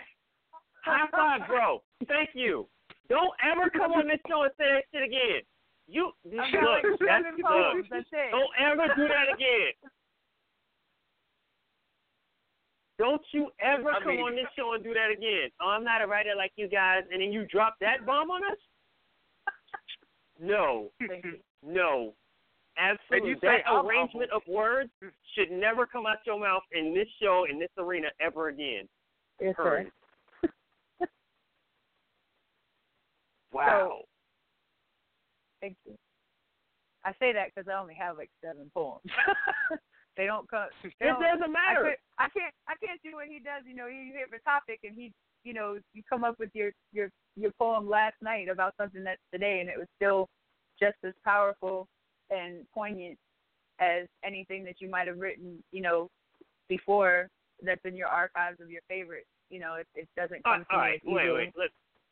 Let me put it this way. And Karenga, let me just get on my soapbox really quick here because she done got me started now. Okay. Let me tell you something. I have well over, and this is an exaggeration, 700 poems. Easy. Wow. The public has probably heard 100 of them and probably remember 15, if that. I have a best friend that I've known for 2 damn decades. This Negro asks me for the same poem every time, and it's the first spoken word piece I have ever written. And every time he does it, I think to myself, nigga, I've written like 700 pieces. Could you request another one? But here's what I have to remember. That piece was meant for him to love, and I can't deny him that. And I have pieces that I absolutely am not a fan of, but other people are, and I have to respect that it's their perspective that they love. So whether I write 1 or 1 million, whether you write 6,000 pieces, if you have written down your emotion, you're a poet, period. If you've written anything, you're a writer, period. Because the sheer definition of a writer is someone who writes, period. What you just said is no different than me saying, well, I don't have a car because I have a Nissan and you have a Ford Explorer. So they're both vehicles. Like, what's the damn difference? Well, I'm not really a driver because I drive a Maxima and you drive an Expedition. What difference does it make? They're both, you're driving the same thing. Am I wrong? We're still both drivers. So as a writer, you just write a different brand of writing than I do. Karenga doesn't write the same thing I do. His shit is just as fire as mine is, but mine might emanate, a blue flame, and his might emanate a white flame, and it's just a sheer nuance, but they're still the same category. You feel? To anybody that's listening, writing is writing, poetry is poetry, but don't belittle your work, not ever again. Especially if you're around us, because I'm gonna talk about you. Just letting you know that. Okay. Just saying. I'll never say that again. Just putting it out there. You got that right. Don't be going around here lying to folks. I don't write poetry. I don't write poetry. I don't know what you're talking about. Just a really quick announcement too. Mm-hmm. I'm sorry. Go ahead. I was going to say I'm a singer, and that's what everybody knows me for. And even when I would go to the poetry venues in Baltimore, I'm from Maryland also, and I would go to the Warm Wednesdays. I don't know if you go there. But I've been friends with Talam AC for a while, so I would go and see his shows and stuff like that. And I told him one night, I was like, I wrote a poem. I want to share the piece. And, I have, because you get to do two. So I was like, I'm going to do, 2 poems I have them to share. And he said, well, why don't you just do one and then sing a song? So then that way, if the poems aren't good, it'll end on a good note.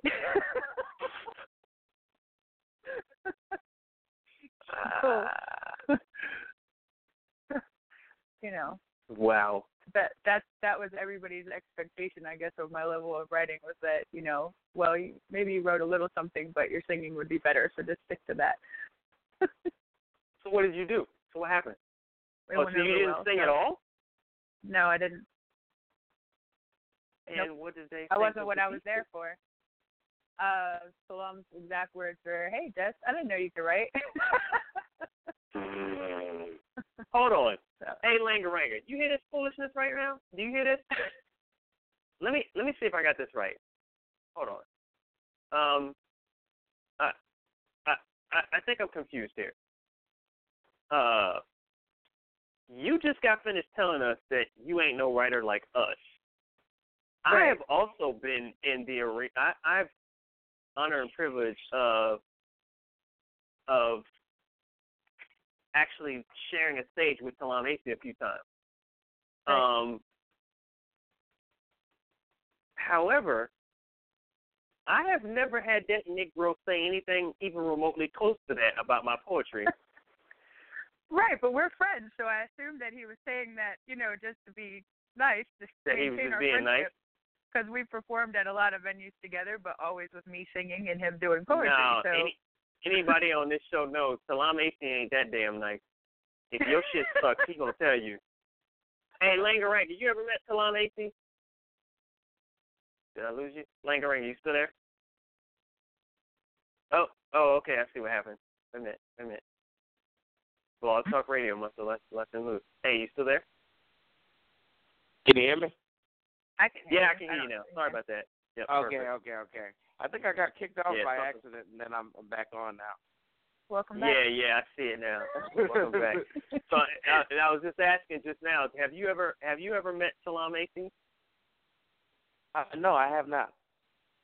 Yo, well, Talam AC is a monster on the mic. He's one of the, as far as I'm concerned, one of the great grandfathers of the poetry set. So I find it amazing that you've had the chance to meet that person, and he gave you that amazing compliment. Please don't take that lightly, because if there's anything I know about him, and obviously y'all are closer to each other than I know him, but the few times I've been on stage, I'd be looking for him to at least give me a head nod or something, and he would just take a sip of his drink, and I'd be like, well, shit. So, you know what I mean? That's my whole thought process. So, yes, you're still a writer, and my previous statement still holds water. Real quick, ladies and gentlemen, this is WKPJB Radio. If you're just now joining us, we want to thank you. If you have not called in yet, you have 2.5 seconds. Actually, excuse me, I'm sorry. Blog Talk Radio has informed me you have 90 seconds. Phone number 347-324-5487. Make sure you press the number 1 on your keypad if you got a little something to say. For those of y'all who have your hand raised right now, I thank you for that. Please keep your hand raised. We will pull you in. But we're about to enter into the illustrious champagne room where it's no holds barred. Anything goes, pretty much like most of the show, but a heck of a lot more on another level. We've got our amazing feature in the building, Karenga. We're having a discussion about any and everything.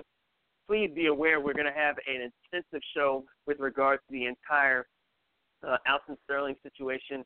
We're also going to discuss the fundraiser and what we can do as a part of our call to action. That will be tomorrow night, same time, 8:30 to 11:30. Make sure you call in for that. Same number, 347-324-5487.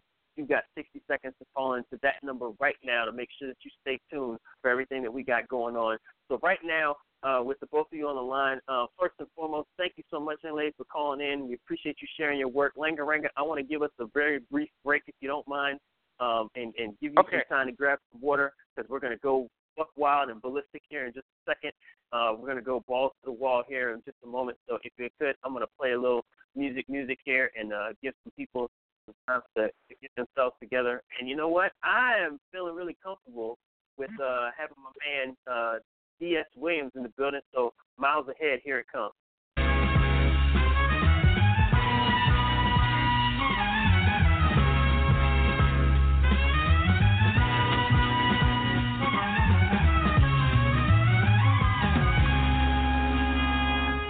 Ask me how I'm doing, I probably sound fine, hope.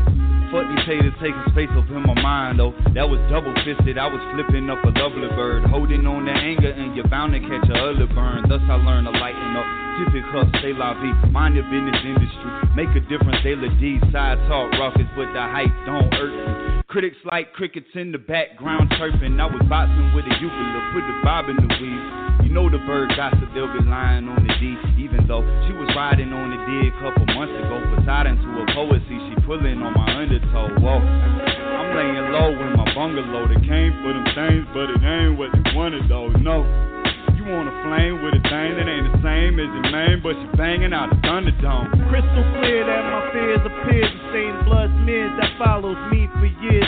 No solution to the retribution causing contusion to my ill-born illusions of my private delusion. Ferrous ox in my frame destroys my native name when it stays tame, but wild destroys the same. Past supernovas, red dwarves, and black holes. My souls go cold, blood ties, stories untold. Many layers to dimensions of thought retention. Stay bored if you don't capture all the attention. ADHD, no, you're not challenging me. Electrons in my neurons get killed from Lake Huron. Not my fault, you're on the road to simplicity. Mind getting lightning, board electricity. It would be a pity to see you in my vicinity. Challenge me, I turn your whole future to anonymity. As we proceed to people of the cheese, we got the city under siege when we overseas. And we overseas, fake MCs, fighting the breeze. So listen up the masses like glasses, nigga, we see you. We see you. The raise you want. No pyramid skills, but we can raise the sun. We raise the brand, we just an amazing man. Nas with the flow. Hove on the low, Pac with the show, Big Pop with the hoes. Hope we feel naked, spill case with the dough, but we still shaking the flow. We moving merrily, still faking on pro, not necessarily. Just keep in mind we be keeping it real. We on the run all the time, so we keep it still, and we keep it the will like DS. Got him play him like DS, then I hit him with BS. Miss me with the BS. Yo, I'm impregnated with thoughts. Watch the sidekick hero that's solo and soaring without the sidekick. Branded with an issue, signature quite official. Intelligence, truly authentic, not artificial. But look, let that mirror image scramble for rebuttal. Scuffle, Rick grin to the critics, soft and muffled. Shuffle to any drum or rhythm that is produced. Warned of any mind, no interest in any truth. Cause I'm the sum of fears and failures of my opponents. Confused on the mic on exactly what my tone is. Atonement may be needed to exercise the spirit. They label me narcissistic but marvel at my appearance. Diction is ammunition, the press is just the target. Canvas that I created is evidence I'm an artist who's the hardest shit. I'm breaking down individuals, using remaining letters showing I come before you. That's a long way from the coffee house. Only ones allegedly that know my album in and out. Tantamount to anyone peeking above the paramount. Take them out with what you will find within a surface mouth.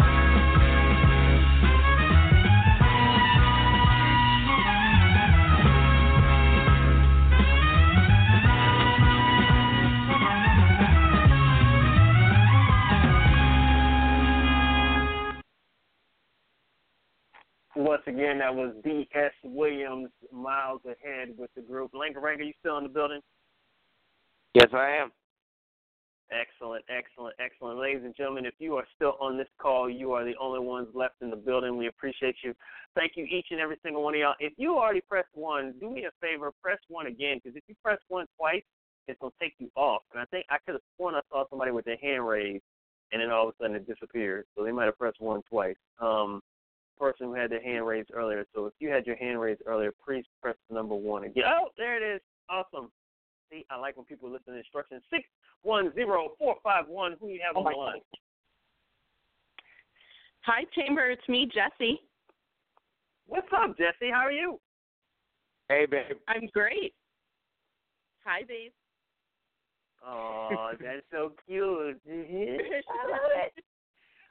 So, now I know who it is, but for those who don't know who this is, Jessie, give us a little bit of who you are and what you know of this gentleman on the line with us this evening. Oh, well, I'm Lang Karenga's girlfriend, Jessie, and I'm listening actually currently in my living room in Warnersville, Pennsylvania, and my younger sister Amanda actually is listening too. Woo! Oh, that is awesome. Now that's, you know what, and I want to give you a shout out real quick. I appreciate that loving support. It's amazing when you have other who believes in your work and who shares in your passion of it.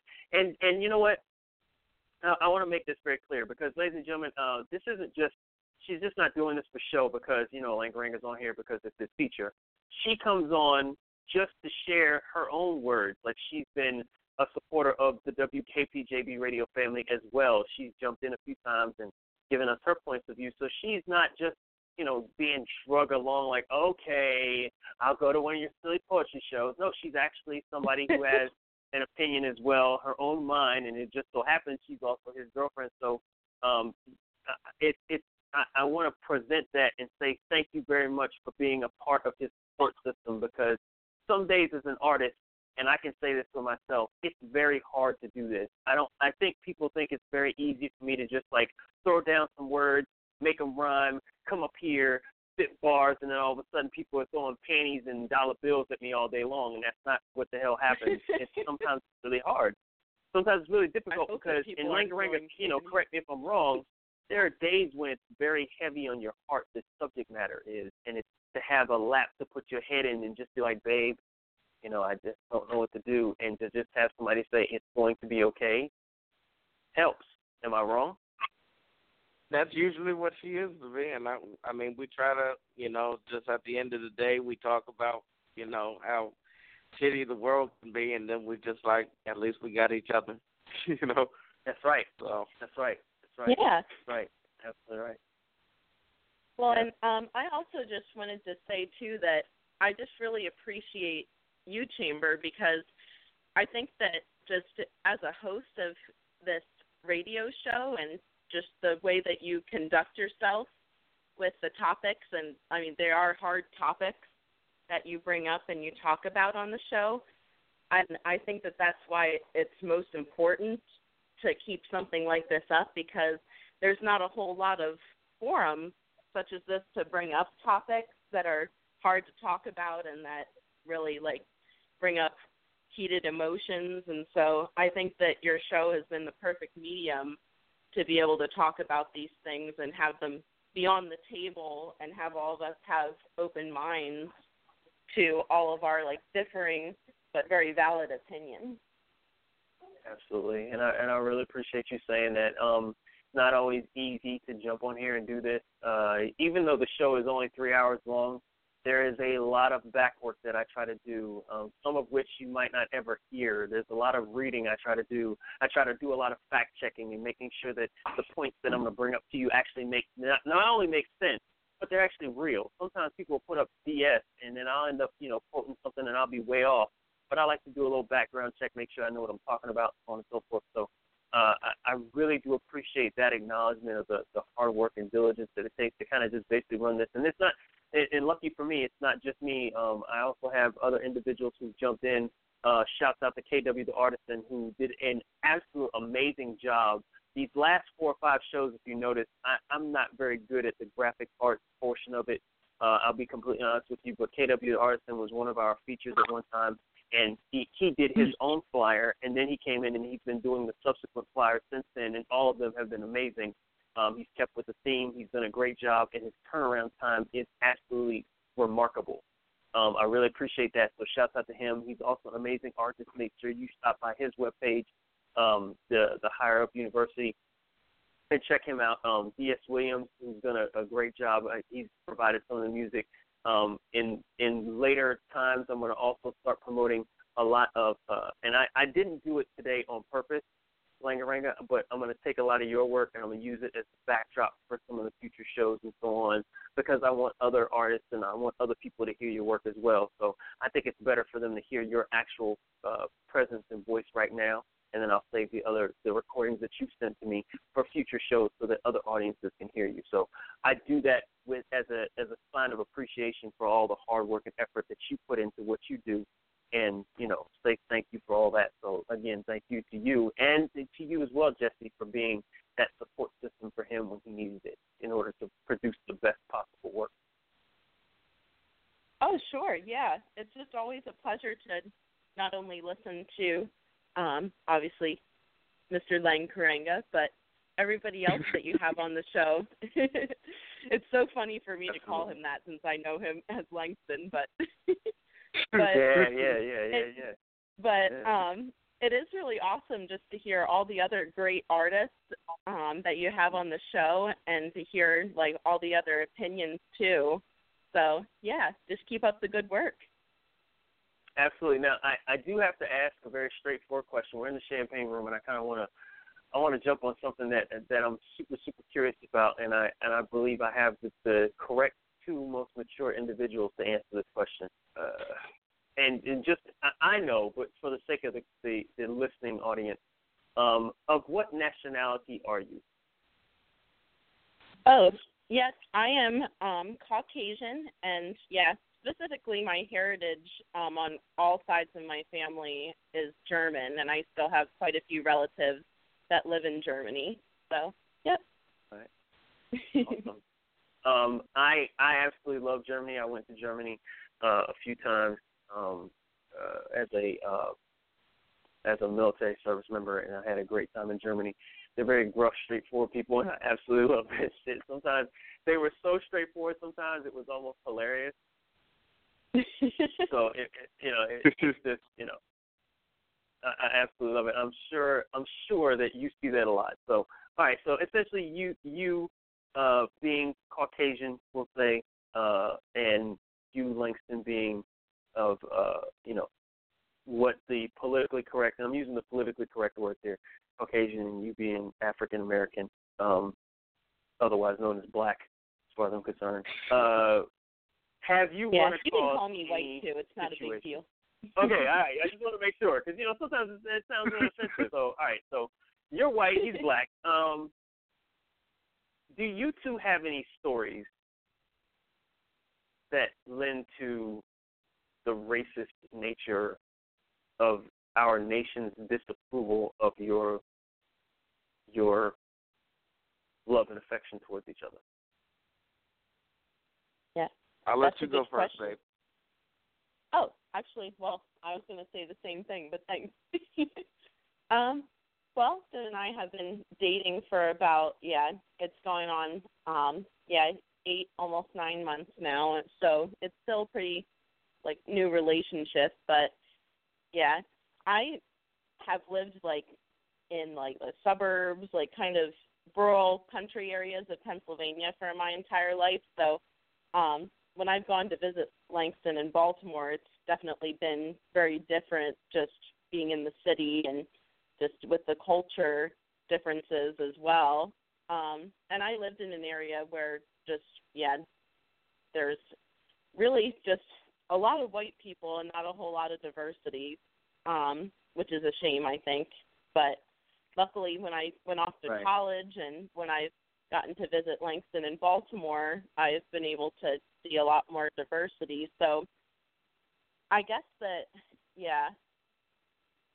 say that when he comes to visit me, I think that I notice more of, just he like may comment to me that, oh, like I'm the only black person in this room, and we may notice like a lot of stares sometimes, and we hang out actually with this other couple where the man in the relationship is white and his girlfriend is black, and so like especially when the four of us are all together, then yeah, I feel like that we get more stares, I guess, since it's two interracial couples rather than just one. But yeah, right. But luckily, though, at least for me, I mean, I feel like that. I mean, obviously, I'm the majority when it comes to just being white. I'm the person that probably experiences, and I know experiences the least amount of discrimination. There may be things that happen or like subtle things that I might not notice that Langston may notice. Right. So, right. But yeah, right.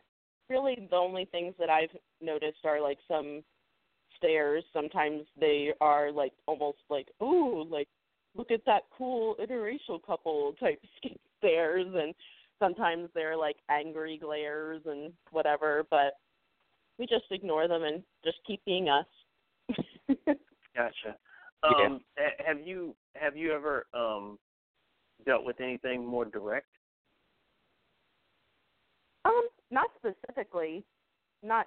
I mean, I hope that it won't happen in the future, but so far it's been pretty good. Amazing. There's a movie that was recently shot. I auditioned for it, but I didn't get any of the parts in it. And it's a movie. I don't know if any of you have actually heard of it, but it was rated very high at the Cannes Film Festival. It's a movie called Loving, and it talks about one of the first interracial relationships between or interracial couple in Virginia, and Richard and Mildred Loving. Yeah, exactly. Richard and Mildred Loving, an interracial couple, and they were sentenced to prison in Virginia in 1958 just for getting married. It got critical acclaim. I had auditioned for it, but I had auditioned for a different part. It was like some small part in it. I didn't get that, but have you ever had that feeling like where you've had to deal with law enforcement or somebody of that type or anything like that, where it was like, you know, I hear that you've had the stares and so on, but have you had anybody like come straight out? Like, it sounds to me, based on just the way you carry yourself, that your family doesn't have any issue. And when I was in Germany, I noticed that Germans really don't give a damn. Like, they can give a shit. They're like, as long as you cool, we cool. That's kind of the attitude that I got from most of them that I got. Now, Poland was a completely different story. No offense to any of the Polish, but there's a huge skinhead population in Poland, and they didn't particularly like me, so I got called nigger a couple of times and so on. But for some reason, Germany was like, yeah, whatever, you're black. I don't really give a shit. What do you want to eat? Or what kind of beer you want? And that's essentially the attitude I got most of the time. So, did you ever get that kind of, I guess you could say, negative attitude when you brought Karenga around those who are closer to you, like other than strangers, like acquaintances, friends, family? Well, my family is pretty open, like especially my immediate family. Like my younger sister, she's 2 years younger than me, and I'm 23 and she's 21. And my mom and my dad, like they're all very open and just know that, yeah, we're all humans and we all have like those connections to each other that are like friendship connections, romantic, and like deep love, like intimate connections with each other. And like, yeah, they've just always been very open-minded, and I think that's where like I'd like to attribute that I get that from, is that my parents have always raised me that we all like are God's children, and you know, like, so one person is not any more important than the other, one person is not like, you know, lesser than another either. And so yeah, I mean, there's a few people, and I'd say like maybe in my extended family, who have like said kind of like just things that have hurt my feelings, and that like, you know, I think to myself, well, if they would say that in front of Langston, then yeah, that would definitely not be very polite to him and definitely make me angry. But right, yeah. Right. But as far as like anything violent, like I definitely know that nothing like that would happen like in my family or any such things like that. And I think too that especially like my family members before meeting Langston versus after meeting him, it was funny to see like how the attitudes changed. Like before they knew him, it was like, oh, like, you know, what is he going to be like, and all their like prejudices or stereotypes that they had in their head were still very real.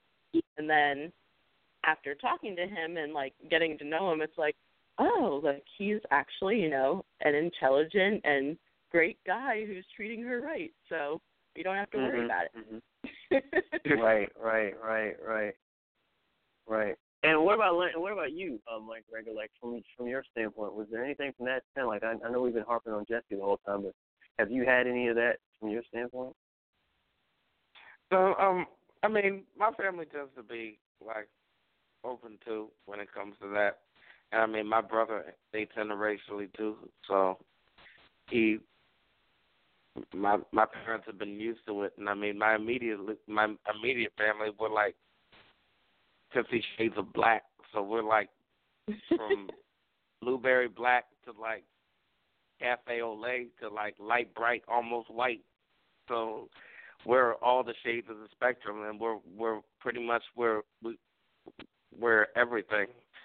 So I mean, so it's never been an issue. It's normally issues with strangers. Like you asked if there were like specific incidents. I mean, I remember walking into the mall once, and somebody said under their breath, well, I don't have to like it. I think it's very disgusting.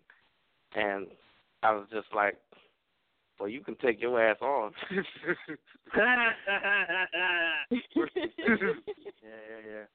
I didn't say that out loud. Right. Say that out loud. I get it. But I really wanted to. I mean, and it's I think what's frustrating to me, and has always been frustrating to me, is the consistent attitude of people thinking that they can control your life. Like, oh, because I don't agree with it, you shouldn't do it. That's like what's frustrating to me all the time is that's literally the reason why they being the other people, like the Pilgrims, and the initial reason they came to the United States in the first place. Like the original reason they sailed over here in the first friggin' place was for freedom. Only for you to get here and be prejudiced and deny people their freedom while simultaneously taking away people's freedom.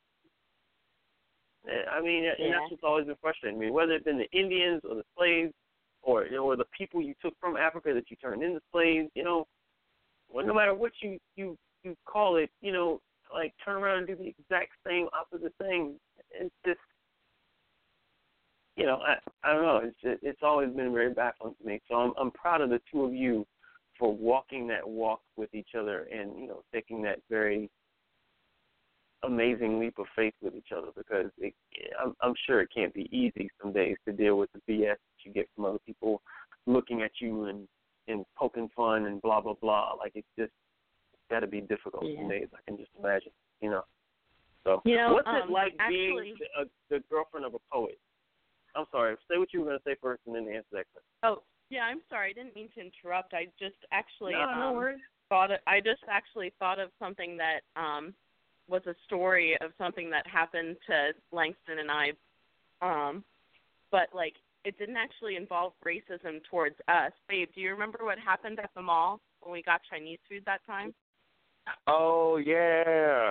You want to tell the story? That's a good one for the topic we're talking about. Yeah, there's this Thai place that we like to go to, and they at the front of it they serve like little samples, and the person that was giving samples was a Thai man, and he was giving a white Caucasian man a sample, and he said the Caucasian man said, I already told you I didn't want a sample. We don't all look alike or something like that. And by him saying that, he was implying that all Asians look alike to him. And I had to hold Jessie back almost from, saying something to that guy because she really wanted to say something to him. So yeah, it was very obnoxious, and he yelled it really loud in the middle of the food court for everybody to hear. The poor Thai man was just standing there what did I say? Right. He was just doing his job. Right. He was just asking, hey, do you want one? But it never ceases to amaze me the level of prejudice that people go through on a regular basis just to hear that BS. So, That was one of those moments where I was like, I'm just going to crawl in a hole because I'm ashamed to be a white person right now. And that's the other thing too. I don't think you should because you're not one of them. I find it really hard sometimes to hear that black people make these inferences and think to themselves, oh yeah, these white people this, these white people that. And sometimes it's hard for me because I'm thinking to myself, it's not all white people. All white people are not out to get all black people, and all Asian people aren't super, super smart and know martial arts and kick people's ass every time they blink at them because they have to defend their honor. It's these stereotypes that we don't want inflicted on us that we end up inflicting on other people because it makes it easier. It's so strange. Yeah. It never ceases to amaze me how we end up doing that and crippling ourselves based on, these weird designs that we come up with in our heads. So, all right, so back to my original question. What's it like dating a poet? Oh, I've never really thought about that before, so that's an interesting question. For me, it's really cool because, Langston's such a soft-spoken and reserved type of person, believe it or not. You would never know that from his poetry because I feel like that, as I think that he said it before, that, his poetry is, not only his art and his way of expressing himself, but it's also his therapy, I think. Maybe that's just because that I'm studying to be a therapist, so that I think that. But so you're spot on. Yeah. So I just think that that's really cool that through his poetry that not only me but everybody that listens to his poetry gets to hear a special part of his soul that doesn't usually come out just in regular conversation. Right. And how has it been for you? Does he strategically throw out a poem every once in a while? Is he one of those people that speaks in poem all day long? Has he ever gotten annoying with poetry, or is he just a normal guy that writes poetry sometimes? Yeah, actually, I feel like it's special opportunities, listening to this radio show and going to his open mics, where that's really the only times that I get to hear his poetry, unless sometimes he texts stuff to me that he's like, oh, hey, I wrote this. You wanted to use, or sometimes when we FaceTime each other, he'll read me a new piece. And so, yeah. So I feel like a lot of it just, he keeps quietly in his head, and then all of a sudden when he shares it with people that it just explodes out, and you're like, oh, wow, I never would have thought that was going on in your mind and in your soul. Yeah. Does he ever, have there ever been times when you go to an open mic and he performs and he surprises you? Oh, I feel like every time that he does, yeah. But I might be a little biased since I'm his girlfriend. Wow. That's pretty dope. I'm really glad to hear that. I asked those specific questions because of the fact that I wanted to just kind of bring out the fact, because it's sometimes very rare that we actually get poet couples on on the line and get the opportunity to hear it from the young lady's standpoint, or the other individual in the relationship, and find out what they feel and find out what they have to say. Because I know some people that say, I'm never dating a boy because y'all motherfucking crazy. And you're right, we are. I'll be completely honest. A lot of us have some serious. I'm not even gonna front this in the sauce right here. I'm gonna tell you the truth. Funny thing, I think Karenga actually, his call actually dropped somehow. So we lost the feature. Sorry about that. But we're gonna keep Jesse on. So and then or hopefully maybe if you can chime him in. I don't know if it's even possible, but the interesting thing is that as crazy as a lot of us are, the issues that we have, I think we a lot of people human, and we got some things going on in our head. We think slightly differently than most people, I think. We see things differently. I know for a fact I do, so that's why I was kind of curious with regards to, how Karenga handles things and how he does stuff and so on. So I have always, like I said, thoroughly enjoyed his work and how he handles things and so on. So, he's been an absolutely amazing and wonderful person to chit-chat with. So, and glad that we had the opportunity to have him on as a feature. Jesse, is it possible, can you, maybe you can text or call him or something like that, or, maybe put us on hold? Don't hang up with us. Oh, okay, good. Yeah, and if there's a way that you can, merge that call in, that'd be great. Oh, okay. Yeah, it said that he tried to call back, but that it's not letting him back in. Yeah. After 10:30, if the call drops accidentally or something like that, if you try to call back after that, if he can call you and you can bring him in without dropping this call, that'd be great. Sure. Yeah. All right. So I'm gonna let you try to do that. What I'm gonna do is as a matter of fact, what I'll do is I'll put you on hold real quick. Don't hang up on us. No problem. And then I'm gonna read a piece or two, and then I'll bring you right back. All right? Sound good? Yeah. Perfect. All right, stick around for us. I'm gonna read a couple pieces here just to try to save the time. Ladies and gentlemen, for those of y'all who are still sticking around, appreciate you for staying around and listening to this here guy and this awesome show, WKPJB Radio. I got my amazing feature, Karenga is in the building from Baltimore. We got his young lady on the call with us, Jessie. Unfortunately, his call might have dropped by accident at some point.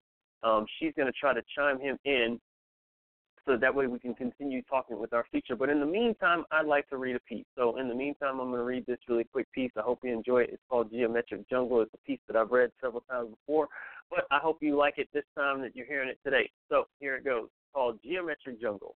The world is geometrically an imperfect circle. So is it any wonder that the faster you run from something, the more likely you are to run right back into it? Well, he did everything in his power to live right, follow the path of a decent life, but he's been working in the same position for 15 years, struggling just to make ends meet. All the while, he watches his friends juggling 20 or 30 clients as they hustle the streets. And there's no doubt that some form of jealousy is rearing its ugly head from his depths, but he's still trying to maintain a single-minded focus on a legitimate mission, doing whatever he can to deny the hustler genes that sprout from his family tree. His granddaddy, his great-granddaddy, even his grandmother were all hustlers. That's how the family survived. That's how the family put food on the table when the market crashed back in 1929, but contrary to his hereditary resume, he wanted to stay on the straight and narrow because he wants ghetto that has been littered with remnants of gun claps and crack files. Up to this point, he's been successful at deflecting bankruptcy with one paycheck after another. But then the dreadful day comes when he checks the mail that is now overflowing with the medical bills for his mother. It seems that being a cancer survivor doesn't mean the battle of survival is over, because without steady payments to one or the other, his mother will die or the bank will soon be threatening foreclosure.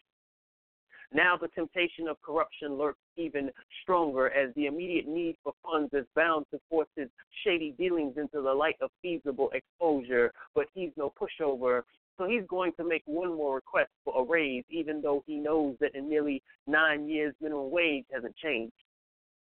This is why his fear of failure remains at the forefront of his mindset. Nevertheless, on the job, he is still considered the best. too bad the boss doesn't agree, because at his age they say that cost-benefit analysis doesn't warrant sending him to any of the schools that are necessary for career enhancement. So there are, excuse me, so there goes his chances at career advancement. And so begins the crippling evolution of a man who has given so much to avoid this situation, but now he finds himself staring at the very death-dealing tools of a mercenary trade that will eventually make him another slave to the system, as if he didn't already feel like one. Here's the question. Is he a product of his environment, selling lethal products to his environment? Not to say that his surroundings were his excuse, but can you blame him when he's confined by a system that won't allow anyone like him to improve? The world is geometrically an imperfect circle, so is it any wonder that the faster you run from something, the more likely you are to run right back into it? That's my piece. It's called The Geometric Circle, Geometric Jungle. I hope you enjoyed it. Hey, Jesse, what's cracking? You still there? Langston's trying to call me right now, so do I just hit the holding to accept and he'll come in? If I'm not mistaken, yeah, give it a shot and see if that'll pull you in.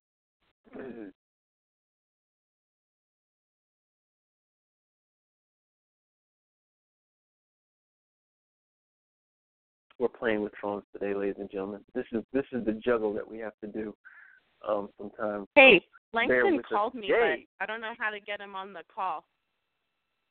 Like on the radio part.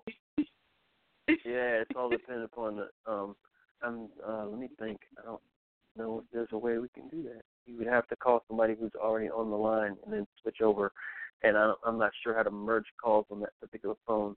So I don't know. Yeah, I don't know what was going on with his phone. Yeah, sometimes it just happens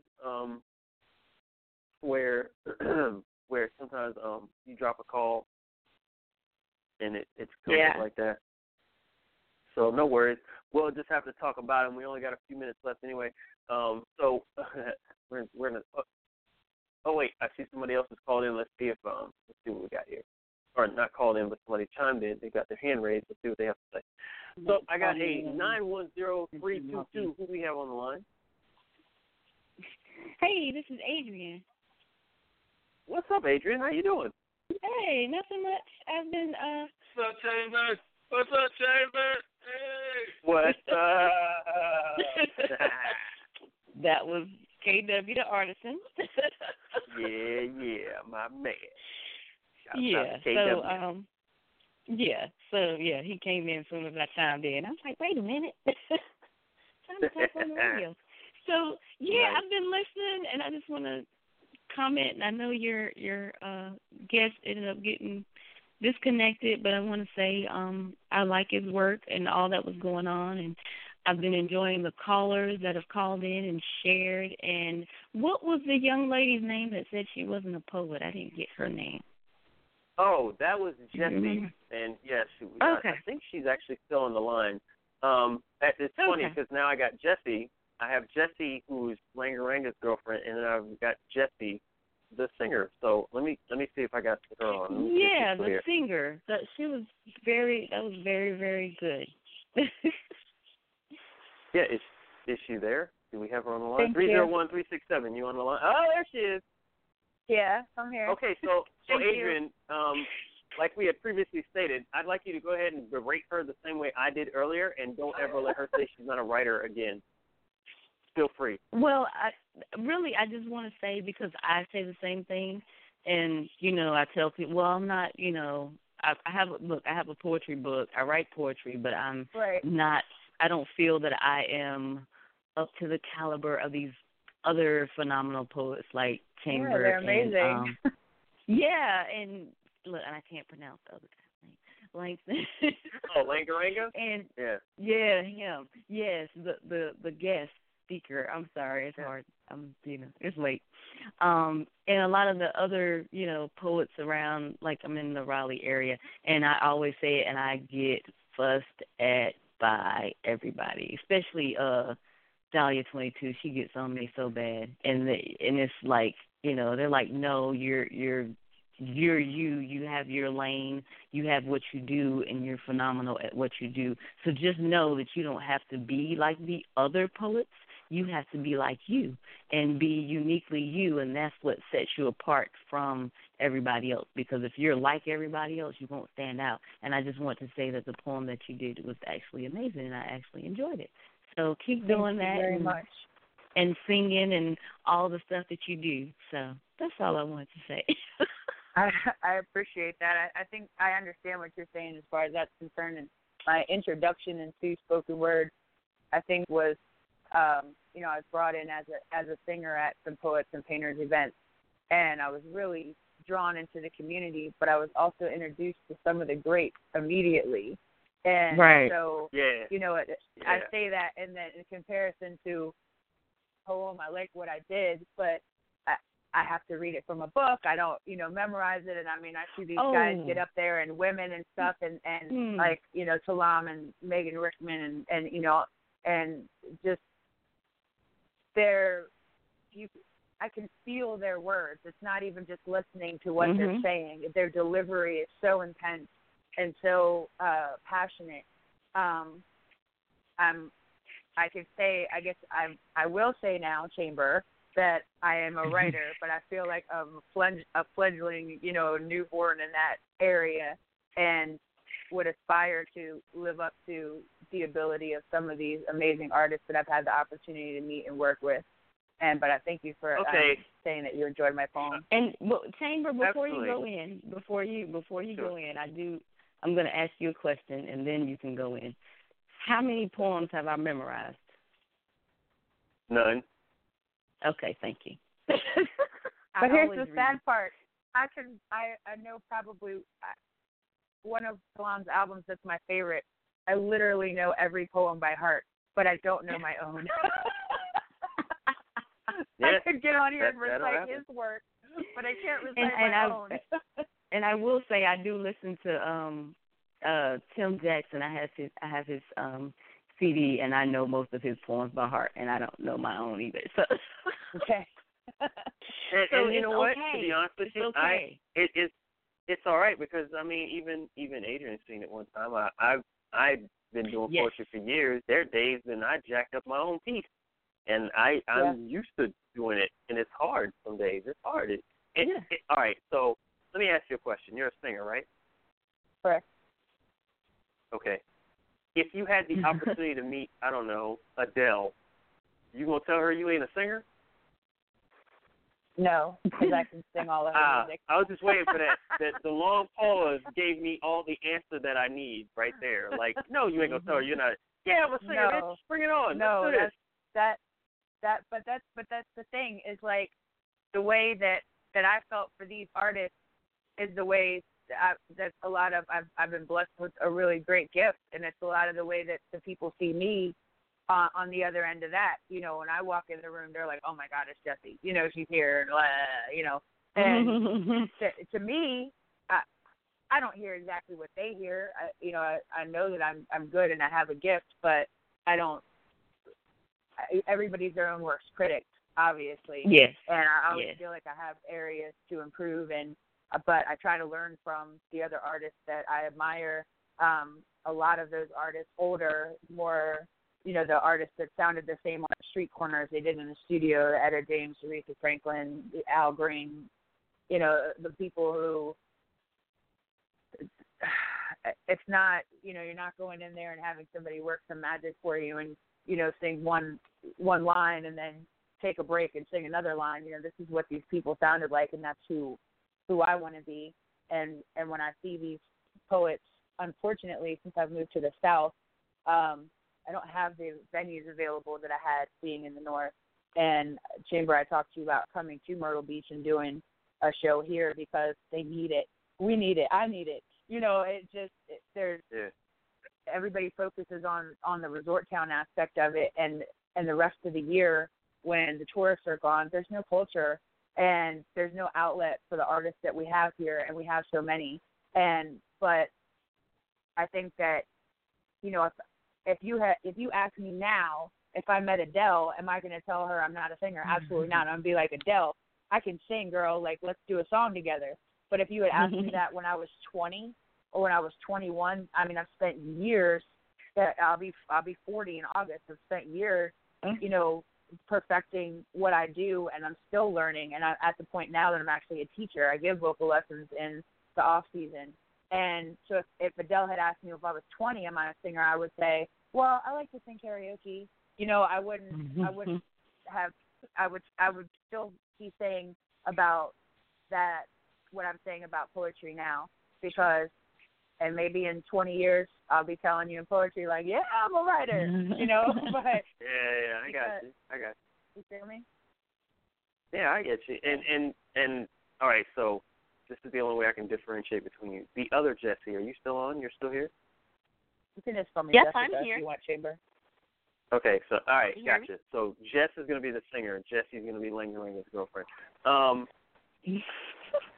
If anything, I'd like you to convey this message to him, or if he can still hear us, and I don't know. He said he's trying to get on using one of his friends with the few minutes we got.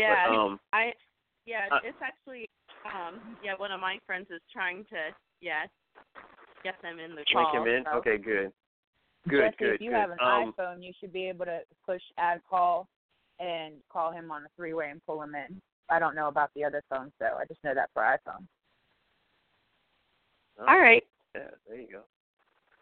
Yeah, make sure that he understands, because, like, technologically savvy I am. But that and please express that, because he was concerned, and I just want him to know, you know, this is not a matter of unprofessionalism. This is just, you know, technical difficulties. There's some days I've jumped on the show. I started a little late because Blog Talk Radio decided to take its sweet ass time pulling up today, and you know, sometimes that happens. There was one time I was an hour early, got everything started, and the second 8:30 showed up, the shit froze, and I was like, "Are you kidding me? Are you serious?" And it took me almost 15, 20 minutes to get it back online, because I had to restart everything over again, and I was ready like an hour early. I was kind of like, "Oh, I'm on." So, you know, shit happens. Just, you know, call it spade a spade. So no shade to our amazing feature this evening. He's been great. He's been wonderful and gracious. Yeah. But even he has said he's only been doing this 8 months, and he is a phenomenal poet.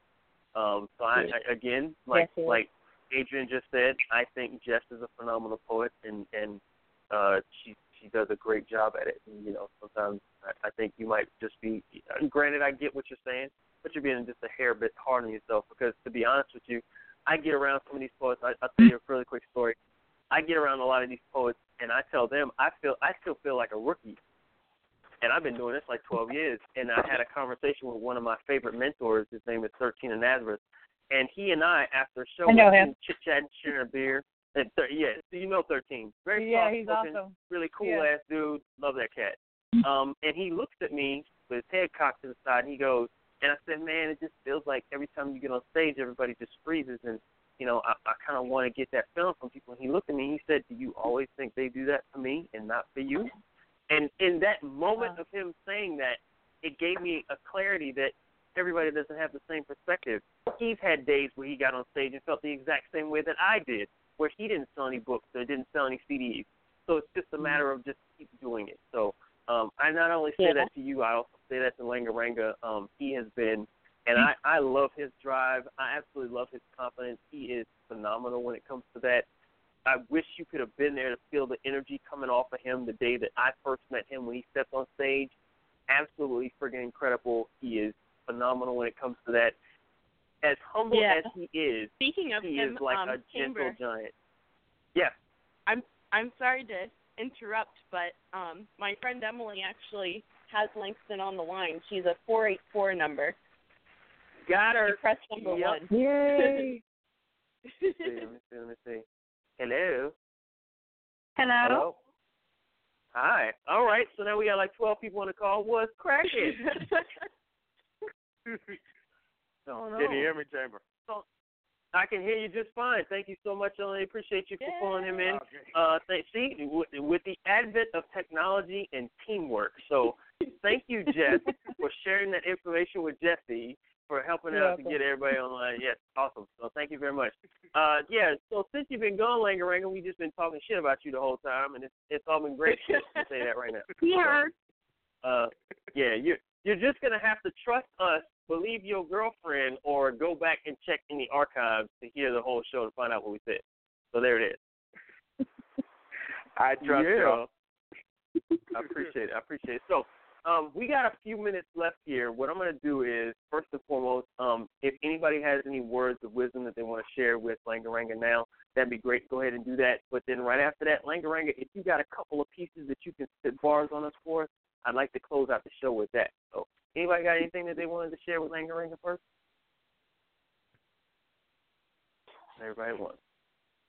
Well, Emily, all right, awesome. Since you saved him, do you want to say something? What? You saved him, Emily, so do you want to ask him something? You're a writer in your own right, Emily. Yes, I am. I don't really have a question. I just wanted to say good job. It's my first time calling in, and I really like it. So I'll probably come tune in as often as I can. Probably not next week, though, because I have to get ready for a trip abroad. But from now on, I'll probably be tuning in. Absolutely. Excellent. Well, safe travels on wherever you're going next, and we really, really appreciate you helping us get our feature back on the line there. Now, last but not least, I put my other two callers on hold, on mute, hoping to just stay on. Thank you, Jess. Thank you, Adrian. Please stick around. I just want to make sure I gave you the forum there. Langaranga, can you bless us with some more of your amazing work? Okay. Now, what would you like, Chamber? Deep or lighthearted? You know what? You know me. I like deep, man. I'm a deep person. I like the deep shit. I like the shit that makes me go, oh, wow, that was kind of dope. And you did this with a couple of them. So give me two deep pieces, bro. Okay. This one is called 10 Miles. And it's about a situation that I was in for about a month now, but hopefully it's ended. I gave an inch. You took 10 miles. I tried to turn those frowns upside down and into smiles. You felt exiled because of your choice. You gave up your scruples to be a voice crying bullshit in the wilderness. You felt spurned like a lover or some motherless child. The shit you spewed became infantile, yet I gave you refuge from the beast of the field. Yield and give thanks that I cared for you when others turned their backs. To be exact, I compensated for that which you lacked. We formed a pact. You found me when I descended to hell and brimstone. I don't mean to have a grim tone when I say no one owes you shit. I plead the fifth and stayed silent. I tried to be compliant to the hellish nature of your existence, but your resistance to reason became futile, and you would lash out like a rude child who needed that ass whooped. When did you become shook? When did you realize there are wolves in the forest? When did it sink in? The climate out here presents hardships. Your ideals and dreams turned to shit in your mouth. Every plan went south. You had no clout or juice to back up your spiels. There was a time I gave a fuck about how you feel. That time has passed, fast and abruptly. I care about you, yet I won't let you corrupt me. I hope that you reach a divine discovery and learn that not everyone wishes you ill. You aren't a martyr, Emmett Till, just a jaded mandarin. So I refuse to get played like a mandolin, pandering to your pseudo-nonsense and dribble. You wanted to live a little, and now you got a lot. Hopefully one day the odds will be forever in your favor, and you won't waver and crumple like paper mache. I hope life finds you better today, in a better way, but you better stay on good terms with me. I saw a man first, but now all I see is pity. And that's the piece. That was very, wow. What was the source of that one? The source of that was a friend that I tried to help, but they wanted more. Yeah. And basically, I just got disillusioned with things, and Yeah. I had to write about it. And that's how it works. That's exactly how it works. Right. All right. Well, give me one more before we end up getting kicked off by the evil Blog Talk Radio gods. Just to start off with this one, it's a little bit macabre and a little bit occult, but it really doesn't mean to be that way. It's called Exorcise It, like exorcising a demon. It starts off like this. Lord, I got a demon in me. Please exorcise it. Lord, I got a demon in me. Please exorcise it. Lord, I got a demon in me. Please exorcise it. Because I'm trying hard to fight it, and my strength is just subsided. My anger dwells deep and creeps in my core. I'm at war with the hide that laid waste to my Jekyll. As Judas betrayed Christ for 30 shekels, I sold my soul until all that was left was echoes. The heart underneath this chest used to beat like techno, but alas, I gasped for air and breathed my last breath with a bellow. I used to dream of a time when I had peace of mind, but now I scheme all the time with a broken piece of mind. The anger that I possess possesses me. I lash out aggressively because I'm vexed, you see. The Lord hath ripped away his covenant and stopped blessing me. I think I'm at the brink of a breakdown, so I have to break down every compartment until what's left of my soul is hardened. The demons that I converse with aim at my soul like a marksman until my spirituality is amongst the dearly departed. I won't go gently into that good night, but Dylan Thomas never lived the hood life. I feel as if I got knocked out like Suge Knight, so it's hard to look right or left. Y'all done took every fucking fiber in my being. I am nothing more than a demon. I am Legion. I am Baphomet. It's wonder why I haven't attacked you yet, for I'm weak, like a raisin in the sun. I'm spent. I'm done. I've run my course until my knees buckle, my back breaks, and my voice is hoarse. Yet I can still utter, Lord, I got a demon in me. Please exorcise it. Lord, I got a demon in me. Please exorcise it. Lord, I got a demon in me. Please exorcise it. Because I'm trying hard to fight it, and my strength is just subsided. And that's the piece. Hot dang, boy, that's what I'm talking about. Well, once again, Karenga, as always, you have impressed me as usual. I sincerely appreciate that, and I thank you for coming through and smashing the microphone with us this evening. It's been an absolute pleasure. Any last words? Tell us where we can find you, all that good stuff. On your agenda, where people can see you in person. If you hit up any open mics locally, give us that whole spiel. Well, you can find me. My Facebook page is Karenga.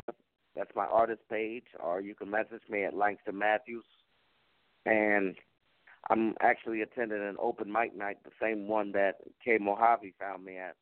Heard through the grapevine at 713 West Pratt Street in Baltimore, Maryland. And after that, I'll just be hitting up any open mic nights. So I'll list it on my artist page where I'm going to be, and I'll just let y'all know from there. And as for the album, it will probably be done by, let's say, Labor Day. So. Yeah, buddy. That's what I'm talking about. Good deal. All right, man. Well, once again, thank you so much. Jesse, you there? I lost her. Yeah, I'm here. Sorry.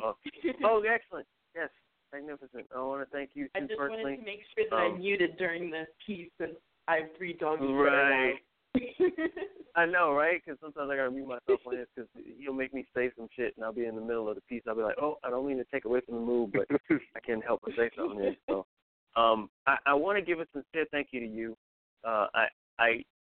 Whenever I speak to anybody, when I do mentorship or whenever I do mediation and so on and so forth, when the speaker comes up, I always like to acknowledge the person that's with them because you go through a lot because you have to share this special person and their gift with all of us. So I want to thank you for giving him the peace of mind and freedom to do so and, guiding him and directing him on the path that helps him to be open and honest with us the way that he is. And without you, you enhance that. So I want to thank you for the beauty that you bring to his life to let him continue doing what he does so well.